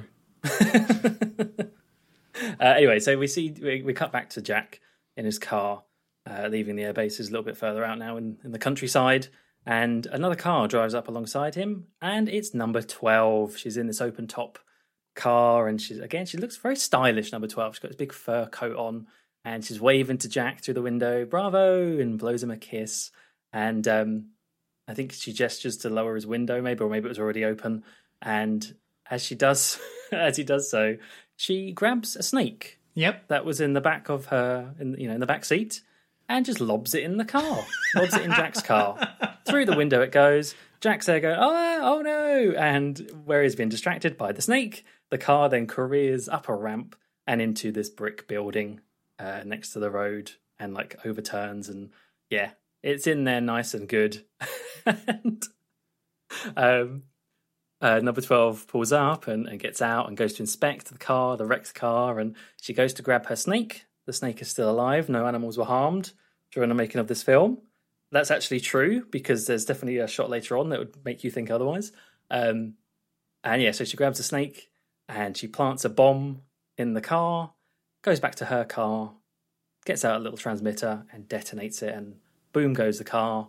And that's Jack dealt with in a very overly complicated manner. This is like, I was very conflicted about this, but I did think surely Joe's enjoying that. Like, surely Joe loved that scene. I love that stuff. And actually, I say overly complicated. I can see the logic there. They need to make it look like an accident. So, Yep. you can't just shoot him. He's got. I get it. I'm totally with number 12 there. I would have used a snake as well, actually. Would you? Yeah. See, what I thought they were setting up is that the snake would be her thing, but no, never comes up again. No, that's true. It's a one-time snake for her. Oh, God. Missed a trick there. I like, again, this scene felt very Diamonds Are Forever, like through and through, because it's so silly, it's so impractical and stuff. But I didn't really dislike it. I think it's mostly because of just how it just goes from like somewhat normal to so absurd, like in a second. Because even the snake throw is so quick. They don't really set it up. You know how normally in a scene there might be somebody like holding a gun, like secretly hidden and like they show shots of them moving the hand and they see a little bit of a gun, and then when they shoot you're like, oh yeah, that's the gun. This is just like, have a snake. It's like, a snake. And like Jack's acting is so bad, it's good. Because he's just like, oh no. Like who says "oh no" to a snake thrown at me? You wouldn't? I would just scream or something. But it's like a kids' TV show where something bad happens and everyone just looks at the screen and is like, "Oh no, the biscuits have been stolen." It's like that, only a snake, and he dies. Yeah. It's true. I mean, she did treat him like a child, so maybe it's just coming through more. Yeah. So I did kind of like this, to be honest. It was just so funny. And like the music that's playing is like this wacky big band music as well, because she's playing it from her car. So like that kind of helps sets the tone as well. But I also was kind of happy that Jack's now dead. We can kind of move past that. I really didn't like his role in this film. So we get a really wacky death for him, and now we can just move on from the heroin stuff. So it's kind of a signal of things are, we're out of the clinic. Out of that, we get some weirdness. Maybe things can turn around here. Maybe. Absolutely no more weirdness to come now. Nope, it's all out of our system. Anyway, there's still the missiles. They're still cruising at high altitude, and you get sort of some POV shots from the missile and its target, where it's like scanning the terrain, and you get these fake 3D shots, kind of Tron-looking things with the outlines of the terrain, which I didn't mind. Obviously, it's aged terribly right now, and it looks bad, but I actually quite like the retroness of it. But these targets, you see that they're sort of being... Well, they eventually get kind of... What's the word I'm trying to think of? Controlled, and they're remote controlled, because we see there's a boat in the sea with this satellite dish on the top, and you see... I put that there's the same flag design. I can't actually remember where it is in my notes, but somewhere you see the flags again, that you kind of know it's a Spectre thing going on, obviously. And there's a guy at the controls of some machines inside, some scientist-looking guy with radars all around him. And yeah, he hacks the missiles and starts to divert them down into the sea. And that's when you see, all the missile targets being swayed and moved, and you see back in the air base, all the officers are like, what's going on? Why is it lowering? It's still got full thrust, sort of thing.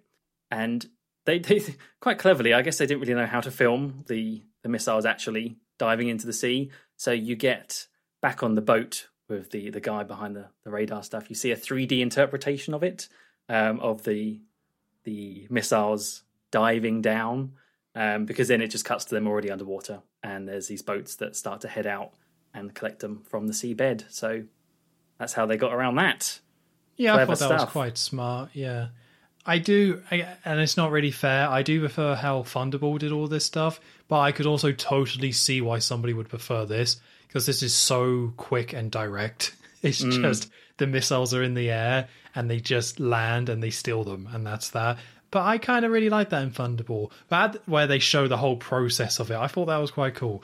But, you know, for this film, it would not have made sense to do that. So just kind of a quick little thing.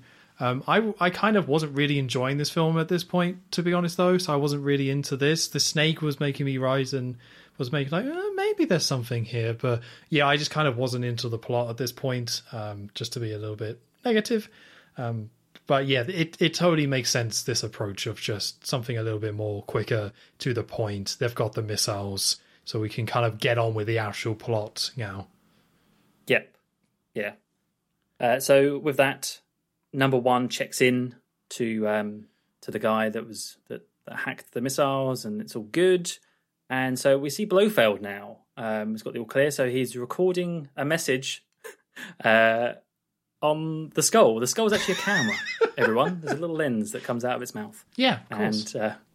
And he's recording it. Well, I don't know if he's recording it or he's just transmitting it straight away, but you can only see his arms and the cat in this camera shot, because he's informing NATO of what's going on, because we see this big room where it's being broadcast and looks very much like a place with all these country representatives, very large room, everyone's sitting down and watching, and yeah, he's there to say that Spectre is... Now, he does say some stuff about we've done like the first two...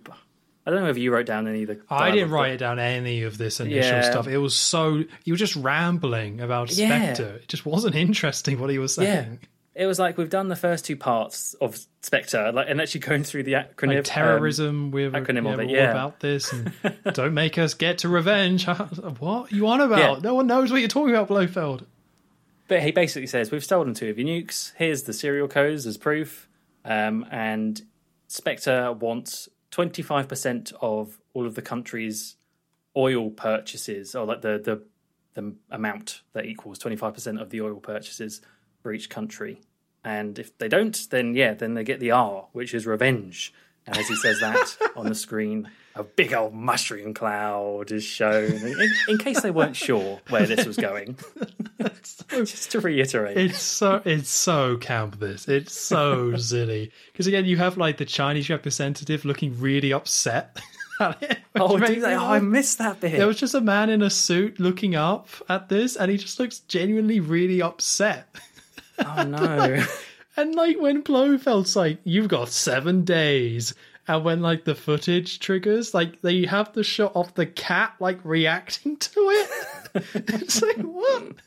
Like it just looks up like, 7 days, and then it's just the most stock footage of a nuclear bomb, and everyone then's like, oh, that's a nuclear bomb, blah blah blah blah blah blah. He gets mad about it.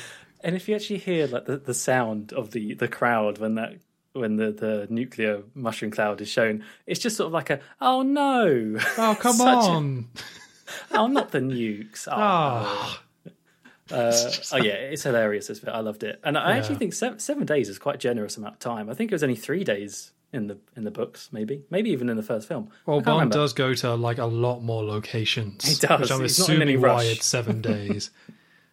Take a long week, Bond. Maybe 8 days. Have a recovery day afterwards. Don't rush it. Yeah, go easy. You're going to be in the Bahamas. Enjoy yourself. Everyone's panicking at this now. Obviously, they all stand up. They're all shouting, yelling. M and the Foreign Secretary are actually at the front, behind a desk. He's got a little gavel, M, and M.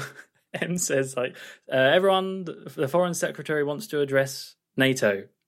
And then this old man sat next to him just stands up and says, we are facing a nightmare, the theft of nuclear weapons. And then just sits back down. It's like, yeah, we kind of got that. We kind of know that's what just happened. I think they know that too. We saw the cat, dude. The cat was upset. You're not really contributing to this situation. But anyway, he sits back down, more panicking. What are we going to do? All the different countries, they start blaming the US because it was from the US airbase, and asking who knows about this, and it's being kept in this room with the CIA and the British intelligence, and someone there's an American guy who says, "Oh, well, then that means Russia's going to know about it by now." But did you notice the American guy? There's like one general-looking guy that they focus on a bit. I saw him as a character, but I feel like I've missed something here. I saw that actor and I thought, you look familiar. And I IMDb'd him. It's Bob Conley from A View to a Kill. Oh. Yeah. Oh, right. Zoran's man. Is he the one that gets thrown out the blimp? Oh, no, he gets killed in the mine, doesn't he, Bob? Yes, he does. Yes, he does. It's right there to the end, yeah. So I thought that was quite interesting. I'm quite surprised they would have hired him for the official Bond film, knowing that he would have been on the fake one. Maybe they would have, I don't know. Maybe they didn't know yet. But there is a woman who was in The Spy Who Loved Me who's in this as well. Oh, is there? Let me check who that was. But yeah, I mean, there's quite a few women in this. But I remember just looking through a lot of this stuff. So the woman, the fisherwoman. Oh yeah, she was in The Spy Who Loved Me. Oh, okay. Just to end off the scene in the NATO room. So yeah, they're all panicking, and you see the Foreign Secretary and M from behind, and the Foreign Secretary leans over and says it's time to reactivate the 00 agents to M. So Bond's back on the job. Yeah, and I just did not like that plot point at all. I mean, I've already said it, how I'm disappointed how they don't take advantage of Bond being older and stuff, but yeah, like the whole thing was that M's like, I don't like the 00 agents, which is why Bond hasn't been working, and it takes the Foreign Secretary to tell M to use Bond. That's nonsense. That's not how this works. So that was like, I'm glad we got to the point where now Bond is like activated and stuff, but that's complete nonsense. That's not how this should work at all. It's a slap in the face to M. Yeah, like it just the character of M. Like M should know their own team. Well, it's backwards, because normally it's M defends Bond to his superiors, and the Foreign Secretary is like, what the bloody hell is Bond up to? And he's like, I trust my guy in the field, he gets results, and blah, blah, blah, blah, blah.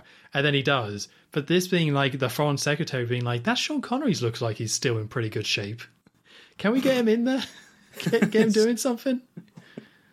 Yeah, no, it is backwards. You're right. It kind of makes you feel like this M character is just very hollow. It's just not really even there, because it's not even the instigator of this. So it's just a bit pathetic. No, but the rest of the scene's quite enjoyable. Again, I wasn't really having that good of a time, but especially now talking it through on this podcast, what a nonsense but enjoyable cheese scene. Absolutely. So with that, again, we get another harsh transition where M bangs the hammer, and then we just kind of cut to a TV screen. And it kind of shows like the estimated net worth being $2.49 billion. And then it's like kind of updating itself and going up. I'm assuming that's just like the price of oil, and that's how much they're going to have to pay Blofeld, I think. So the camera then pans to like another screen, and it shows a lot of shots of number one. And we find out his name is Maximilian Largo.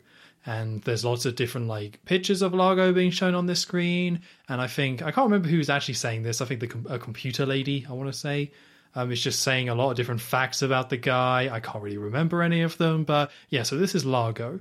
And we see that Bond is like watching these screens, and Moneypenny enters the room and she turns off the screen and it's like, M wants to see you, Bond. And she's all like, oh, it's panic stations upstairs. I think you're back in business, James. Welcome home. So this is a very kind of naive, like cheerleader fan, like Bond's number one fan. That's very much how she's portrayed. But this is kind of like, she's in the background of a couple scenes after this. It's just such a small part. I can't really get mad. But yeah, in the ones she's in, she's just like, you're the best, James, go get him, yay. So she's got the pom-poms out. Pretty much. Like, she's very close to that. I've got a question about this scene very quickly. Okay. Before they head off, how does Bond know to be looking up Largo? Oh, I don't really know. See, this is where I call back to what I said earlier. This is a stretch, but it's the only connection I can make is that Bond put in the flag symbol to get information, and it's led to that. It could and be. Maybe because otherwise I felt like I missed something about hearing the name Largo or seeing it somewhere. There's nothing really that I think confirms, does Bond know about Spectre before this starts? Like, and I just don't think we know that information. Like, I just don't think that exists. Like, Bond's history with Spectre, no idea. If he did, then it kind of makes sense. But again, he's not. Yeah, there's nothing that really shows him looking up the symbol, I don't think. And no, I was just confused. That's all. I kind of assume because like a lot of the stuff Bond kind of knows, I feel like gets tracked back to the fact he was in the clinic. So obviously that's where he saw the symbol, but that's also where number 12 was. So maybe there's some connection there. I don't. Yeah, it's a good. I didn't think about it that much, but it's a good point. They don't really explain that at all. Yeah. So we cut to a huge yacht out on the ocean, and that same Spectre symbol, the one with the flags, we see that on the helipad. And this might be the last time we say it. So I'm going to say it's not a great symbol, is it? Not for like an evil organization. It's very bland and forgettable. Should have gone with the skull. Yeah, the skull would have worked, as silly as that is. Easy. Or they could have just done the octopus thing, right? Could they not have used that? Well, I don't know, because unless it was described in the book as being an octopus shape, maybe that was just a film thing. Maybe, yeah, that's a good point. Yeah, maybe the film came up with that. But they clearly really wanted this Spectre symbol in the film, and they did it. It's just kind of nothing. Yeah. So the boat's in the middle, and we see the camera kind of like spin and zoom around towards the symbol. It's like one continuous shot as it comes down. And then we start hearing like some helicopter sounds, and we see a shadow of a helicopter, and then we kind of cut to Largo flying this helicopter, and he lands and he gets out, and we see Largo like entering this like command room, this quite like somewhat high-tech command room, but sort of secret. And he's all like, "Good morning, gentlemen. Good morning, everyone." And they're all like, "Morning, morning." And he's got a big old smile on his face, and he's all like, "Is everything okay?" And the man's like, "Yes, everything's good." And he says like, "Morning, Charles as well," like specifically as well. So, it's all very nice, actually. It looks like a very pleasant work environment, to be honest with you. Yeah, very positive reinforcement straight away. But never mind that. Blah, blah, blah. Cut back to Bond. That's all you get of Charles. Yeah. Cut back to Bond, and it's Bond sitting in front of M at M's desk, and M talks about how like the Americans are tracing the missiles, and I think they've traced one to their eastern seaboard, and then the other one has gone to the Middle East. And M's saying, "Oh, NATO is working together on this." And like his assistant, I don't think it's Tanner, but I really want to just call him Tanner just to save a little face. But yeah, this other man is like, the warhead could already be in position. We don't know. But he's saying how we're worried that there's going to be some subterranean explosion.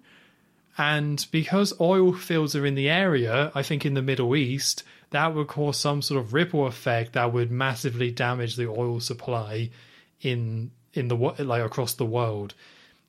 I think that's what's happening. This is another classic Bond. Like I don't really know the details. It just sounds very bad. But they're just saying, "Oh, by the way, it's possible they might use the warhead to nuke oil fields. That would be bad." Got it? Okay, cool. Yeah. We'll come back to this in like an hour and a half. Don't worry. We'll come back to this and be exactly right. So, yes, that's handy. So Bond asks about the Americans. Like, what are the Americans saying about how their bombs got stolen? And M says how, well, in order for the warheads to get released, the president has to approve it, and there are safeguards in place, like it has to be approved by the scan of the right eye. And they also kind of mention how they can't really figure out what happened, but somebody just kind of says how they did notice Captain Jack, one of the officers, did leave the comms room, but even then that's very minor. And then Bond's all like, what if Jack is involved, then maybe he used a false eye to do it. And M's just like, "Oh, do come along, Bond. Let's think of a more logical explanation, shall we?" And that's that for that scene. just make M look like a fool. Yes, and I don't think they ever come back to that. So again, it's pure comedy. It's a pure comedic bit. It's just Bond explaining what happens, and M saying that's nonsense. And that's the whole point of that scene, really. Because I don't think we come back to it, because that's like Bond's briefing scene to go and stop this. But I think that's all we get. They just cut it at a point where we don't really have enough information. Right? It's not like we're sending. Do they say that we're sending you to the Bahamas or anything like that? Or is it Maybe just... I didn't write that down, but you would hope so. Usually, Bond would get his ticket or whatever from Moneypenny or something. Nah, just cut. Just again, end on a really strong joke. So we then come back to Largo. And this time he's kind of gone into this like very small room. So it's kind of like a side room, but it's like quite small and like boxed in. I think very intentionally as well. Like almost like his own private little control room with there's a lot of papers and a lot of screen as well. And he kind of turns on some very like funky music. Like he presses something and some funky music starts playing. And he then presses a button and like part of the wall in this small room opens up. And it reveals like this dance studio, like this wood on the floor and these mirrors and stuff. And there's like a woman dancing or practicing dancing with this like dance instructor. And Largo just kind of watches through the wall for a bit. And I think this is meant to be, is it Dirty Dancing, that film? Oh, Do you know what I mean? Like maybe it's not that film, but like in the 80s, how you had those sort of films where people were just dancing. Lots of dancing, lots of lycra, tight. Yeah, outfits, very tight, skimpy pervy. outfits. Yeah. So they're dancing, and then she like stretches her legs up and is like doing the splits, and yeah, it's all very creepy. So we cut back to Largo. Like Largo is kind of watching this, and then he kind of like turns off the music in his room. But the music is still playing in their room. And then suddenly the piano, like there's a load of piano notes. And Largo's in the room. And I'm just like, what happened? What? Wait a minute. That was such an awkward edit. Because I was like, Largo teleports pretty much. He goes from being in his little room to somehow have gone all the way round to play the piano. And I think it's the music. The fact that the music doesn't cut or anything. It just continues playing. It just felt like he teleported to get to that piano. He's a quick man. Apparently, but not later on when he needs to get into that room. So. Nonsense. So the woman shouts like, "Hey, Max!" and just excitedly runs over to him and he's like kiss, and they're kind of like all over each other in a way that I did not appreciate. And Max Largo kind of says, "Oh, I left you alone for too long, but don't worry, I brought you a gift," and shows her like a pendant. And there's like an inscription on it. And he says, "This is the tears of Allah." Or Allah. I'm not too sure how he says it. And this is something that came up before, I think. I think Largo said this to Blofeld about saying, our evil scheme, we'll use the tears of Allah. It's going to be great. And now it's coming up again. It's a really annoying part of the film because it goes nowhere. Like, yes, it's tied to the plot, but they mention it all the bloody time. But anyway, he's saying it's the tears of Allah and explains a little bit about it. I wasn't paying attention. Wasn't very interesting. And Largo kind of like starts playing the piano as this woman just starts like staring at it. And yeah, he just says it's like a legend, but there's some truth to it. And then he's just like gnawing and kissing out her ear and hair. And I'm just like, stop it. Ew. This is gross. Yeah, there's a bit too much ear licking for my liking in this scene. As in, there's some of it. Like they're very any of it. coupley, but they're almost like teenagers. But even like more than that, where they're just like gnawing and just rubbing against each other. I'm like, stop it. I don't want to see this. And he says, this tears of Allah is the most valuable thing I possess, except you. So another kiss, and then he kind of like steps away from the piano a little bit, and she's all like, well, why are you giving it to me? And he's like, it's the safest place around your neck. And then she's like, well, what if I ever leave you? And he kind of like presses on the piano keys to make a really loud, high-pitched sound. Again, very comedic in his execution. And he kind of starts walking away and he's kind of laughing and smiling. And it's like, well, if you leave, then I'll cut your throat. Gets a bit serious and then disappears. Yeah, I did not like this scene. So I'm going to say, because again, we didn't really get to talk about the morning scene. I like Largo. I think Largo is really charming. And him coming in and being really nice, like a small-time manager in like a small office company and just being friendly to everyone. I find that really nice and charming, and I end up liking Largo quite a bit.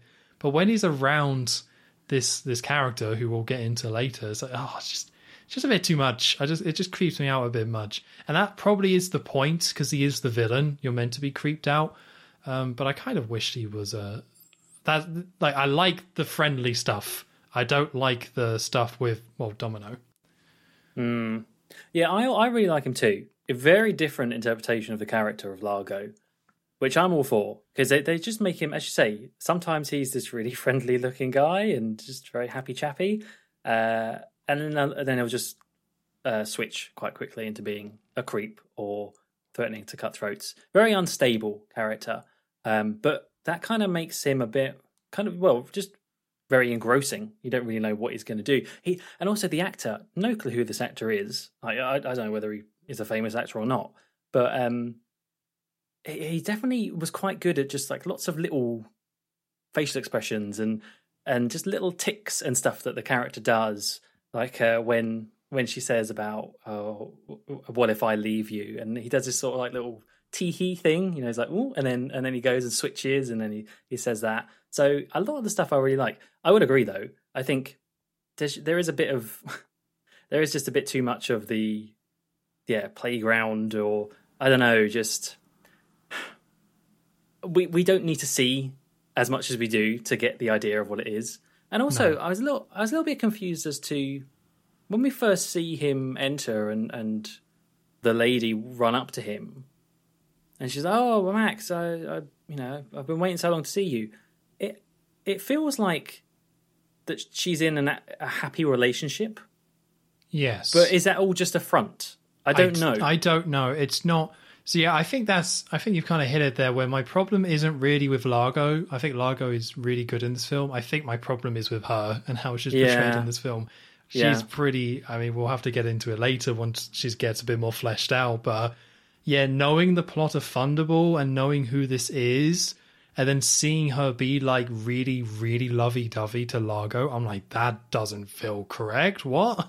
And especially because it's more over the top than anything we've kind of really seen.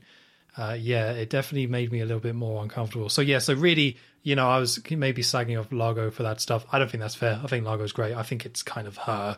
But we'll find out more about why she's not great as we go. Yeah. So after that nice threat from Largo, we move on. We cut to a close-up of a fountain pen.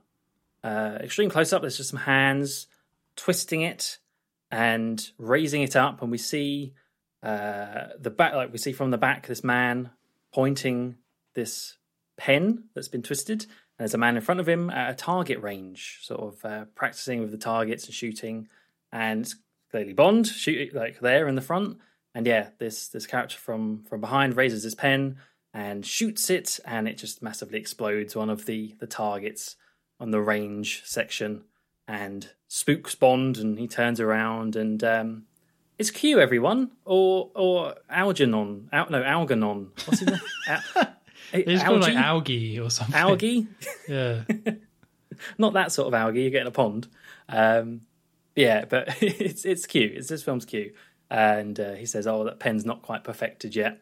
But the two walk through, and you basically see Q-Lab in this film as they walk through, and it's quite run down. It's like just lots of mess everywhere. It looks like it's just very deep down in the bunker looking area.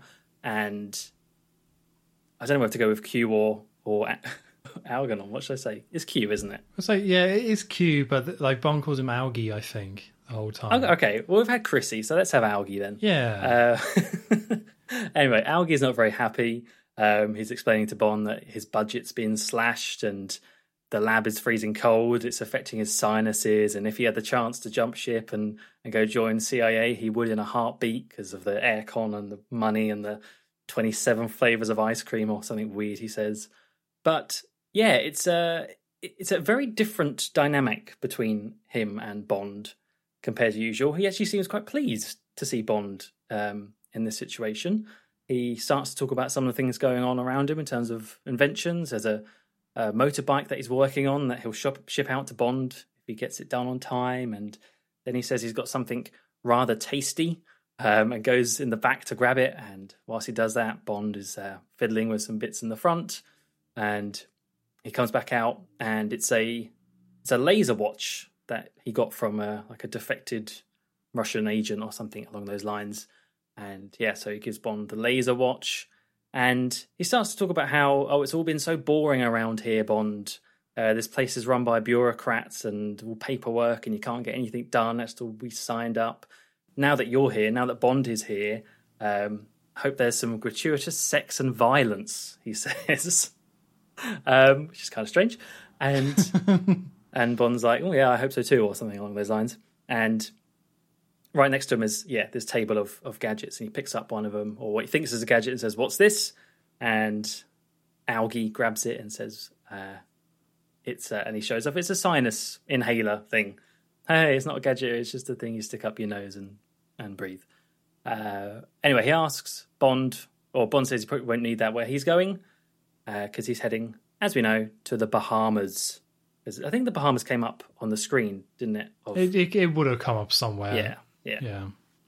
But yeah, that's kind of it. And it's like, oh, you lucky sod, or whatever he says. Because this Q, this Algie, first I was like, is this Michael Caine? It was so Michael Caine, yeah. It's really over the top Cockney accent, but yeah, like he's a lot younger. He's a lot more equal to Bond's age.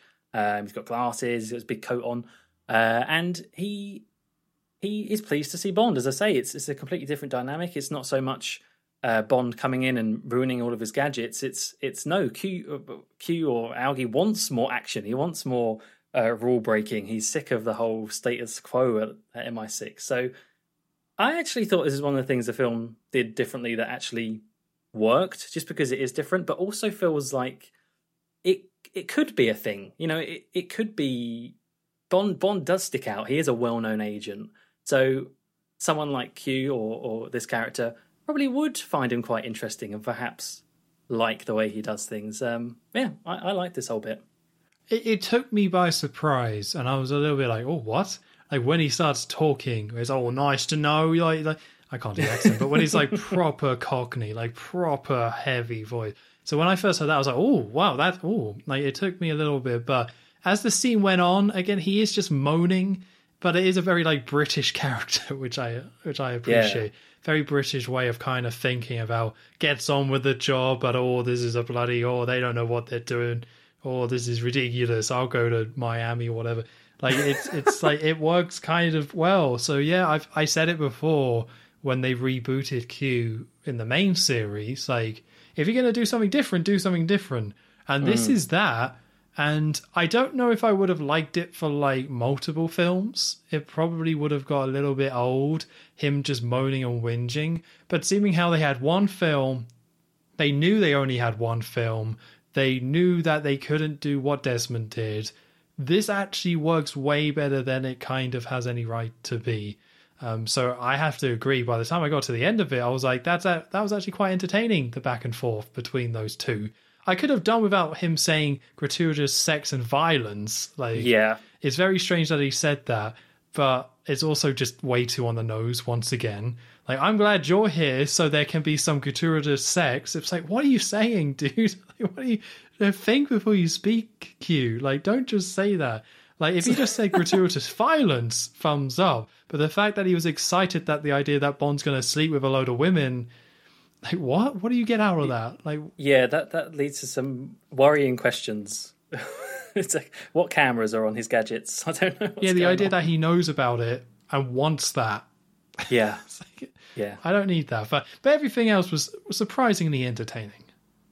Yeah, and I'm just trying to think, do we ever see him again? I don't think so, no. They do refer to him, but it's just this quick scene here, yeah. No Q or Algie out on the field. Like in Thunderball. Oh, yeah, that's true, isn't it? He actually gets out there, yeah. Yeah. Anyway, so after that, we are in the Bahamas, and Bond is walking alongside the harbour area, very hustling and bustling, lots of things going on, lots of boats docked and busyness, and as he's walking along, he spots a sexy lady and almost gets whacked by her fishing rod that she's getting out of her car, and that kind of leads them to introduce themselves to one another. And I actually can't remember the exact dialogue, but it basically ends up just being a big joke about she wants to catch someone catch something, and she says, 6 foot dark haired man, or I don't know, something along those lines. Yeah, this does come back. So she's basically just kind of implying, I want to catch a man that looks exactly like Bond. Yes. And that's kind of the little joke between them. So, oh, why bother going to sea? Ha ha ha ha. Which comes back, everyone. Don't worry. Oh, it does. Don't you worry about that. Being very flirty together. And as Bond starts to help her load up her boat, there's a voice shouting from the crowd nearby, shouting, "Mr. Bond, Mr. Bond." And this man pops through the crowd, and it's Mr. Bean. Yeah. It's Mr. Bean, everyone. It's literally Mr. Okay, it's Rowan Atkinson in a very early role. He's looking very young. But yeah, it's Rowan Atkinson who is...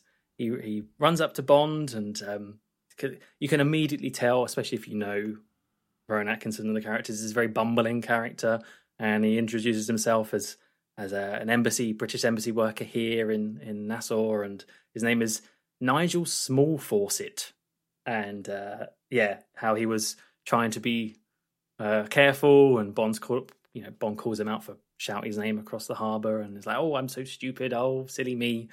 I'm new," or something. It's my first day, sort of vibes from it. So yeah, with that's kind of the lady's not as interested anymore. So she just says, "I'll catch you later." Hey. Oh yeah, that is a joke. I didn't. Yeah. And Bond and Nigel walk off together, and Bond starts to ask about Largo, because that's what this embassy guy has been tasked to do, to find out this information. And he starts to tell Bond he's a very wealthy man, and he's been spotted in some reefs doing archaeology work and stuff like that. He's foreign, emphasis on the foreign, but charming. A strange line. But he donates to charities and everything. And Bond's like, he sounds like he's good to his mother. I don't know his mother. Anyway, this Nigel character then, he starts to lay into Bond a bit. He's like, "Oh, I don't want any trouble from you, jeopardizing the tourist trade." I'm like, what is he talking about? There's there's nukes about to go off, and he's telling Bond off about tourism. But yeah, you can tell that Bond is not taking this character very seriously. He's very much a comedic character, and this little scene ends with Bond asking Nigel to go and find out where Largo's boat currently is.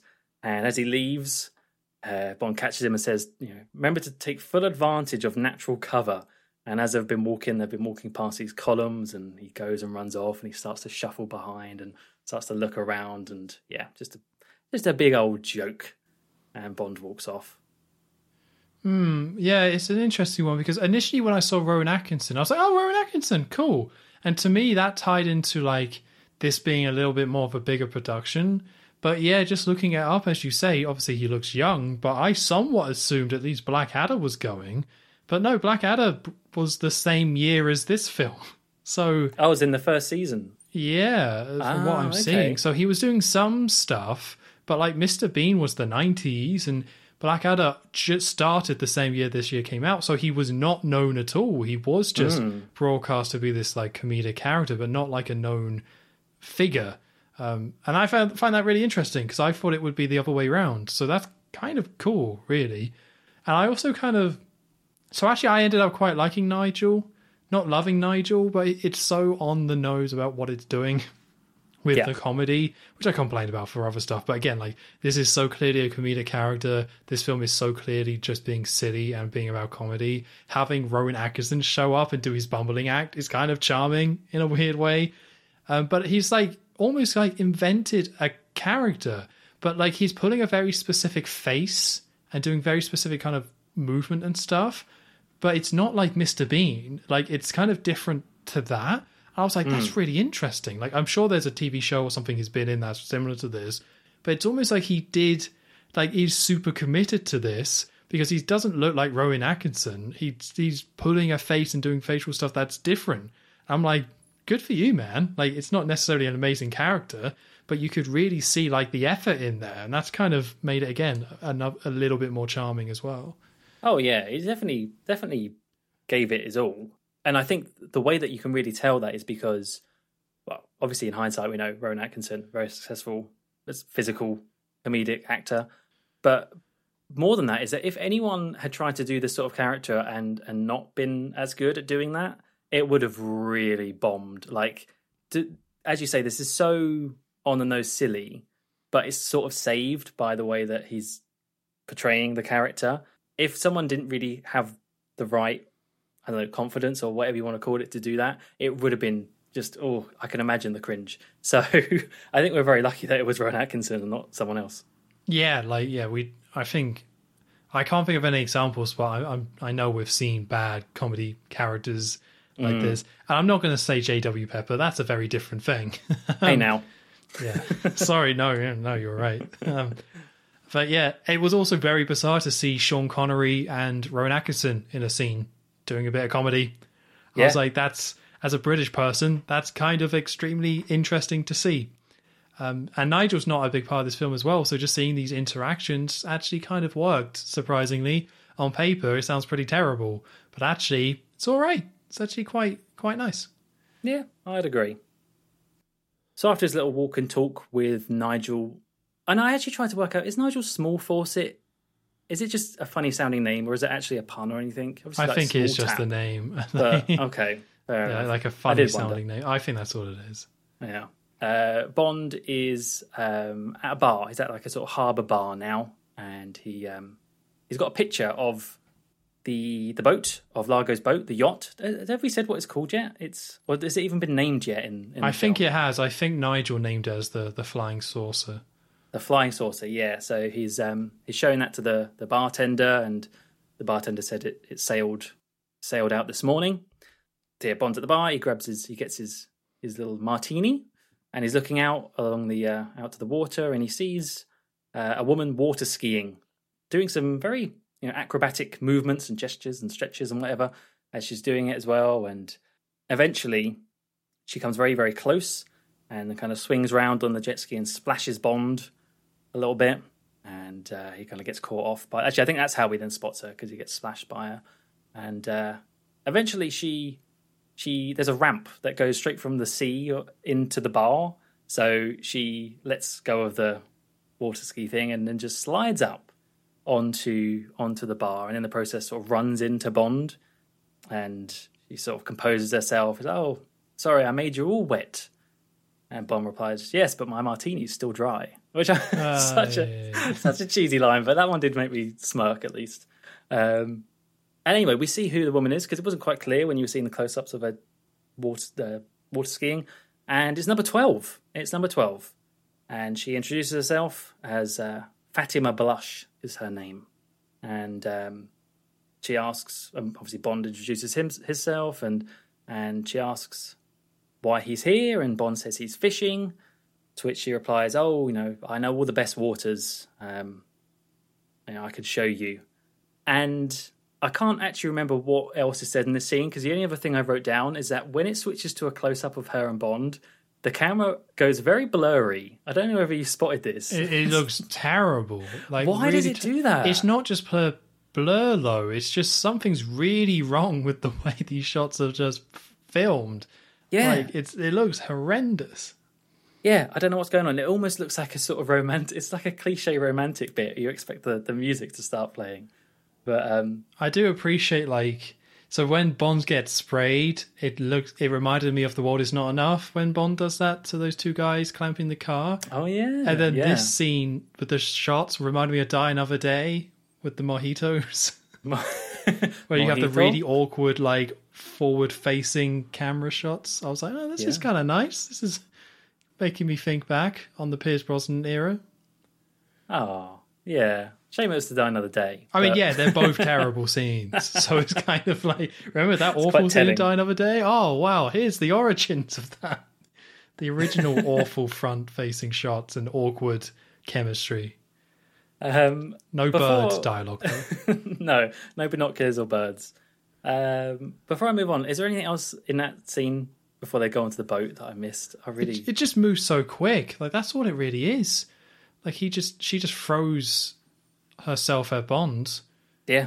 And then they just talk a bit, and Bond's like, "I'm all yours." So, pretty much.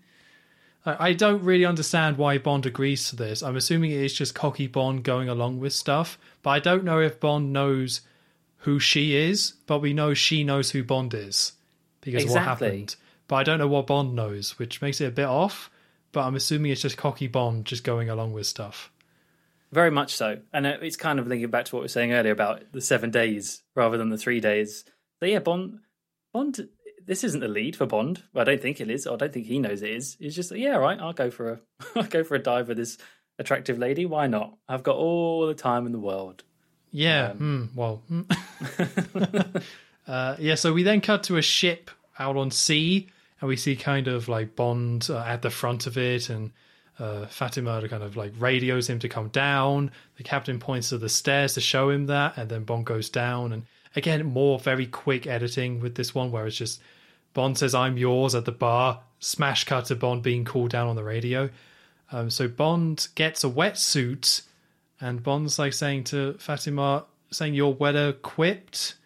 And then he's like taking off his shirt, and she's all like, "Oh, and so are you." And Bond's like, "What are we going down for?" And she's like, "Sport and a little fun." And Bond then takes off his trousers. You don't see below the waist here on Sean, which is probably in his contract. But he's all like, "You appear tense." And she's all like, "Oh, you do that to me, James."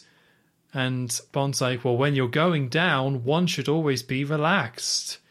I think at this point, maybe he takes off his underwear as well. I can't remember. That does happen. And it kind of, yeah, Bond then asks, "How far is it to the reef?" And she's all like, "Far enough." Then she's like removing her like bathing suit a little bit. And she's all like, "We've got time to kill." And they start kissing, and a very sexy on the nose saxophone kicks in. And then we like fade to shots of the boat, and then we fade back to them kind of kissing on the floor naked, and then we fade to fish in the water, and then we fade back to like the door frame of the room they're in, and like Fatima is like leaning back, poking her head and back out of the door frame with the sexy saxophone playing at the same time. And then we kind of fade away again and fade back, and we see them kissing on the floor, and then the boat tilts massively. They slide off screen, and then that fades to them falling into the water with all their scuba gear on as an edit. And this is just the most confusing Bond sex scene I've ever seen in my life. Like, what the hell were they thinking with any of this? I honestly, I couldn't tell you, Tom. I don't know. I honestly thought that it was a bit of a joke at first.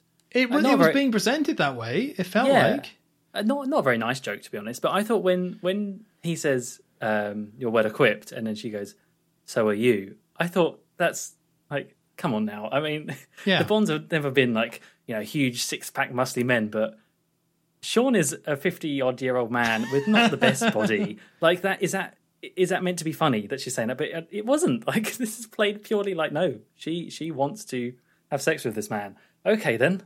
So off they go. So yeah, this is when it starts about how like Bond Sean Connery playing Bond is so out of place in this role, and how they just should have had some script changes to make this fit a bit better. Now this one I'll let go because she is a Spectre agent who knows who Bond is. So it makes sense to me that she would kind of be pretending a little bit just to get Bond to go along with this. Yeah, but that's fair. Later in the film, it's confirmed that's probably not the case because other women are just like, "Oh, 52-year-old Sean Connery. Goodness, just walking in the room." But yeah, it just comes off a little bit odd. But again, I allowed it because she was, probably part of the trick. And the original Thunderball had a little bit of that as well.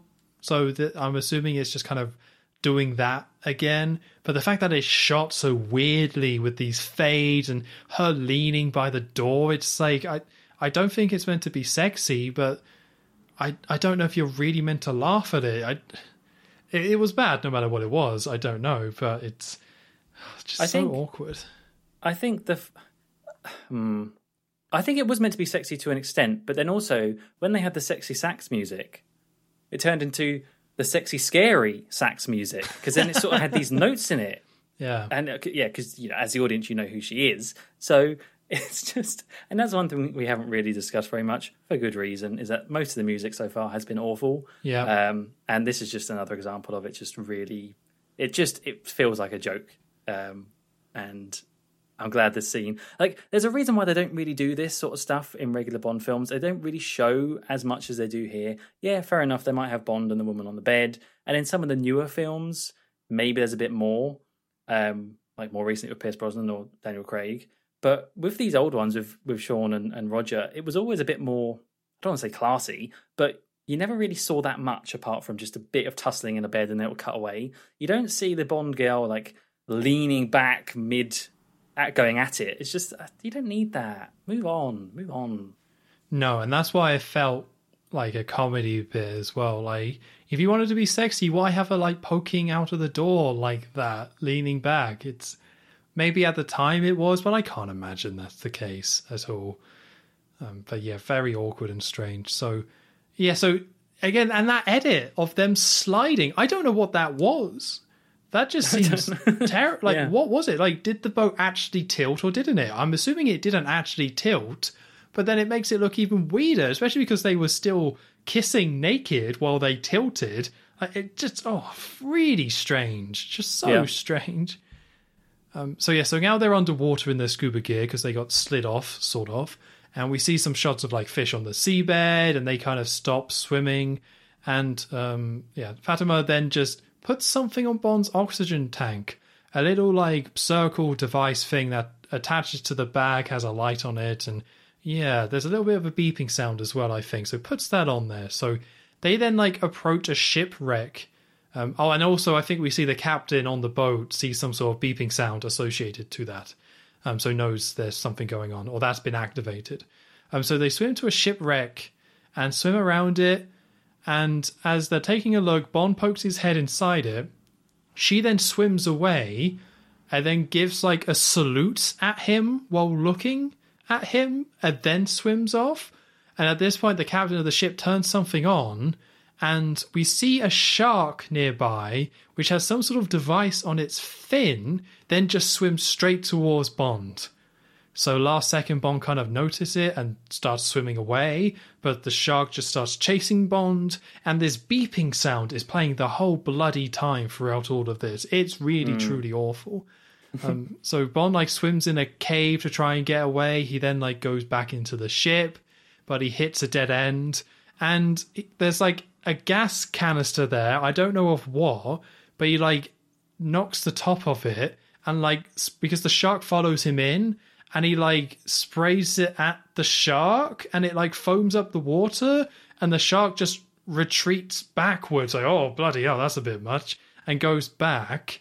And then Bond like swims out of the ship, but the shark just catches up again. So he goes back into the ship and the shark follows him again. And then he's like in this room. So he's like, right, I'm going to lock out the shark. He goes to shut the door and he just like shuts it in the shark's face. Yeah, start trying to barge through. Like, yeah, nope. But the shark keeps pushing back. So Bond is like pushing this door while the shark is just like not even like going side to side, just like bumping into it. But Bond eventually does shut it and lock it as the shark gets pushed back by the door. And he sees outside through like the windows of the ship that he's in. There's a load of sharks waiting for him. So a shark then just like bursts through a vent or something into the room and just goes past Bond entirely. So Bond like swims where he came from, and that shark that burst in then just smashes into the glass for some reason of the ship. So Bond quickly swims out of the ship, goes on top of it, and kind of gets out a knife, and then a shark kind of swims towards him. So he cuts a net nearby, and that traps the shark. And at this point, he sees the device on the shark's fin. So he kind of checks his own oxygen tank, finds that device, and I think, takes it off. But as he's doing that, a shark just like bumps him in the shoulder, which knocks out his oxygen breather thing round in his mouth. And I'm assuming breaks it because he never puts it back in. So Bond then just throws the device that was causing the beeping into the ship. The shark follows. And he's then just sucking the top off the oxygen tank instead of just putting the thing back in, because I'm assuming he broke it, but I don't know. And then Bond sees a hook go past, and then we cut to the woman from before when Rowan Atkinson showed up fishing, and she gets a bite, and she reels it in, and it's Bond.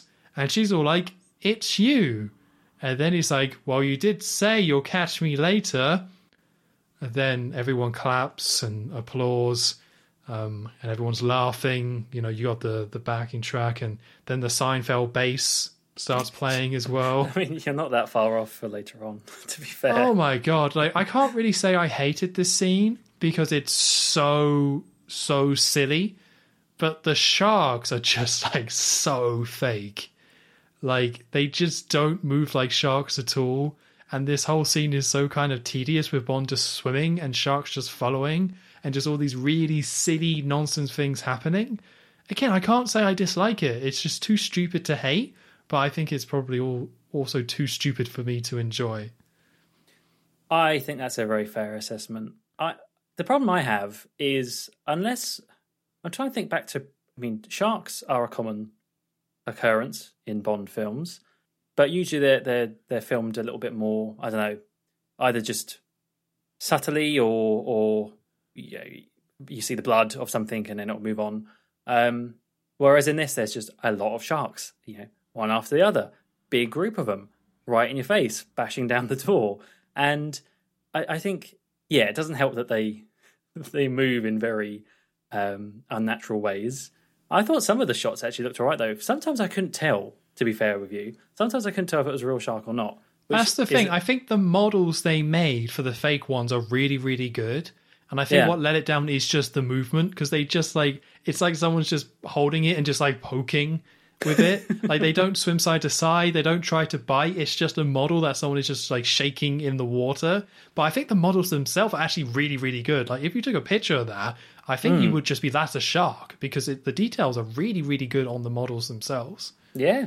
But the problem I have is that I think when sharks are used like that so openly, I don't find them very scary, for starters. Maybe it's just the thing I don't really find sharks scary anyway. I'm not a big fan of Jaws or anything. Sorry. But also, it's like they needed, I don't know, did they really need the radio mind-controlled sharks? You think me, of all people, would appreciate that because it is just so ludicrous. But sharks should be scary in their own right because they're predators. They're going to chase after Bond. The fact that they were just brain-controlled makes them less scary to me for some reason. I don't know. Overall, it was just just a bit of a mess. Not awful, but I think the sharks were used better. I know we shouldn't keep comparing to Thunderball, but I think they were better in Thunderball because they were just sharks and they killed people and you saw a bit of blood. Yeah, they had a real presence in Thunderball where all that really happened with Bond was they swam past him in Thunderball. But that was enough due to the way they were shot and portrayed and the fact that they killed somebody earlier that establishes them as a threat, and just being in the pool with them is enough. This is just more like Scooby-Doo stuff of Bond just going out and, oh no, there's another one over here, and swimming there. And it also looks really silly the way he swims, because Bond is swimming really, really quickly and he's like out swimming the sharks. But of course, again, it's Sean Connery being older. It doesn't really match. But even then, he swims ridiculously fast and he's out swimming these sharks. It's just he hits dead end, and that's when the shark's like, hello. And then the shark doesn't even try to bite him. It just nudges. And sometimes, again, that shark just goes past him and smashes a window. It's like, what's happening? Like, why is any of that happening? But yeah, I agree. They just have no real presence of threat. And maybe if you only had one shark and then got rid of the control thing, just had Bond bleeds or something. Like, that's all you probably needed. Then had the shark go over. But yeah, there's no cat and mouse here. It's just a chase scene like Scooby-Doo, which is probably not the way you want to portray a shark, this kind of underwater predator. Yeah. And with that, you have reached the end of part 1 of this bonus episode of the Bond Revisited podcast. Join myself and Joe next time where Bond takes on Largo at a video game, he writes Fatima an interesting love note, jumps off a wall on a horse, all leading to the final underwater showdown with Largo. Thank you very much for listening, and we'll see you for part 2.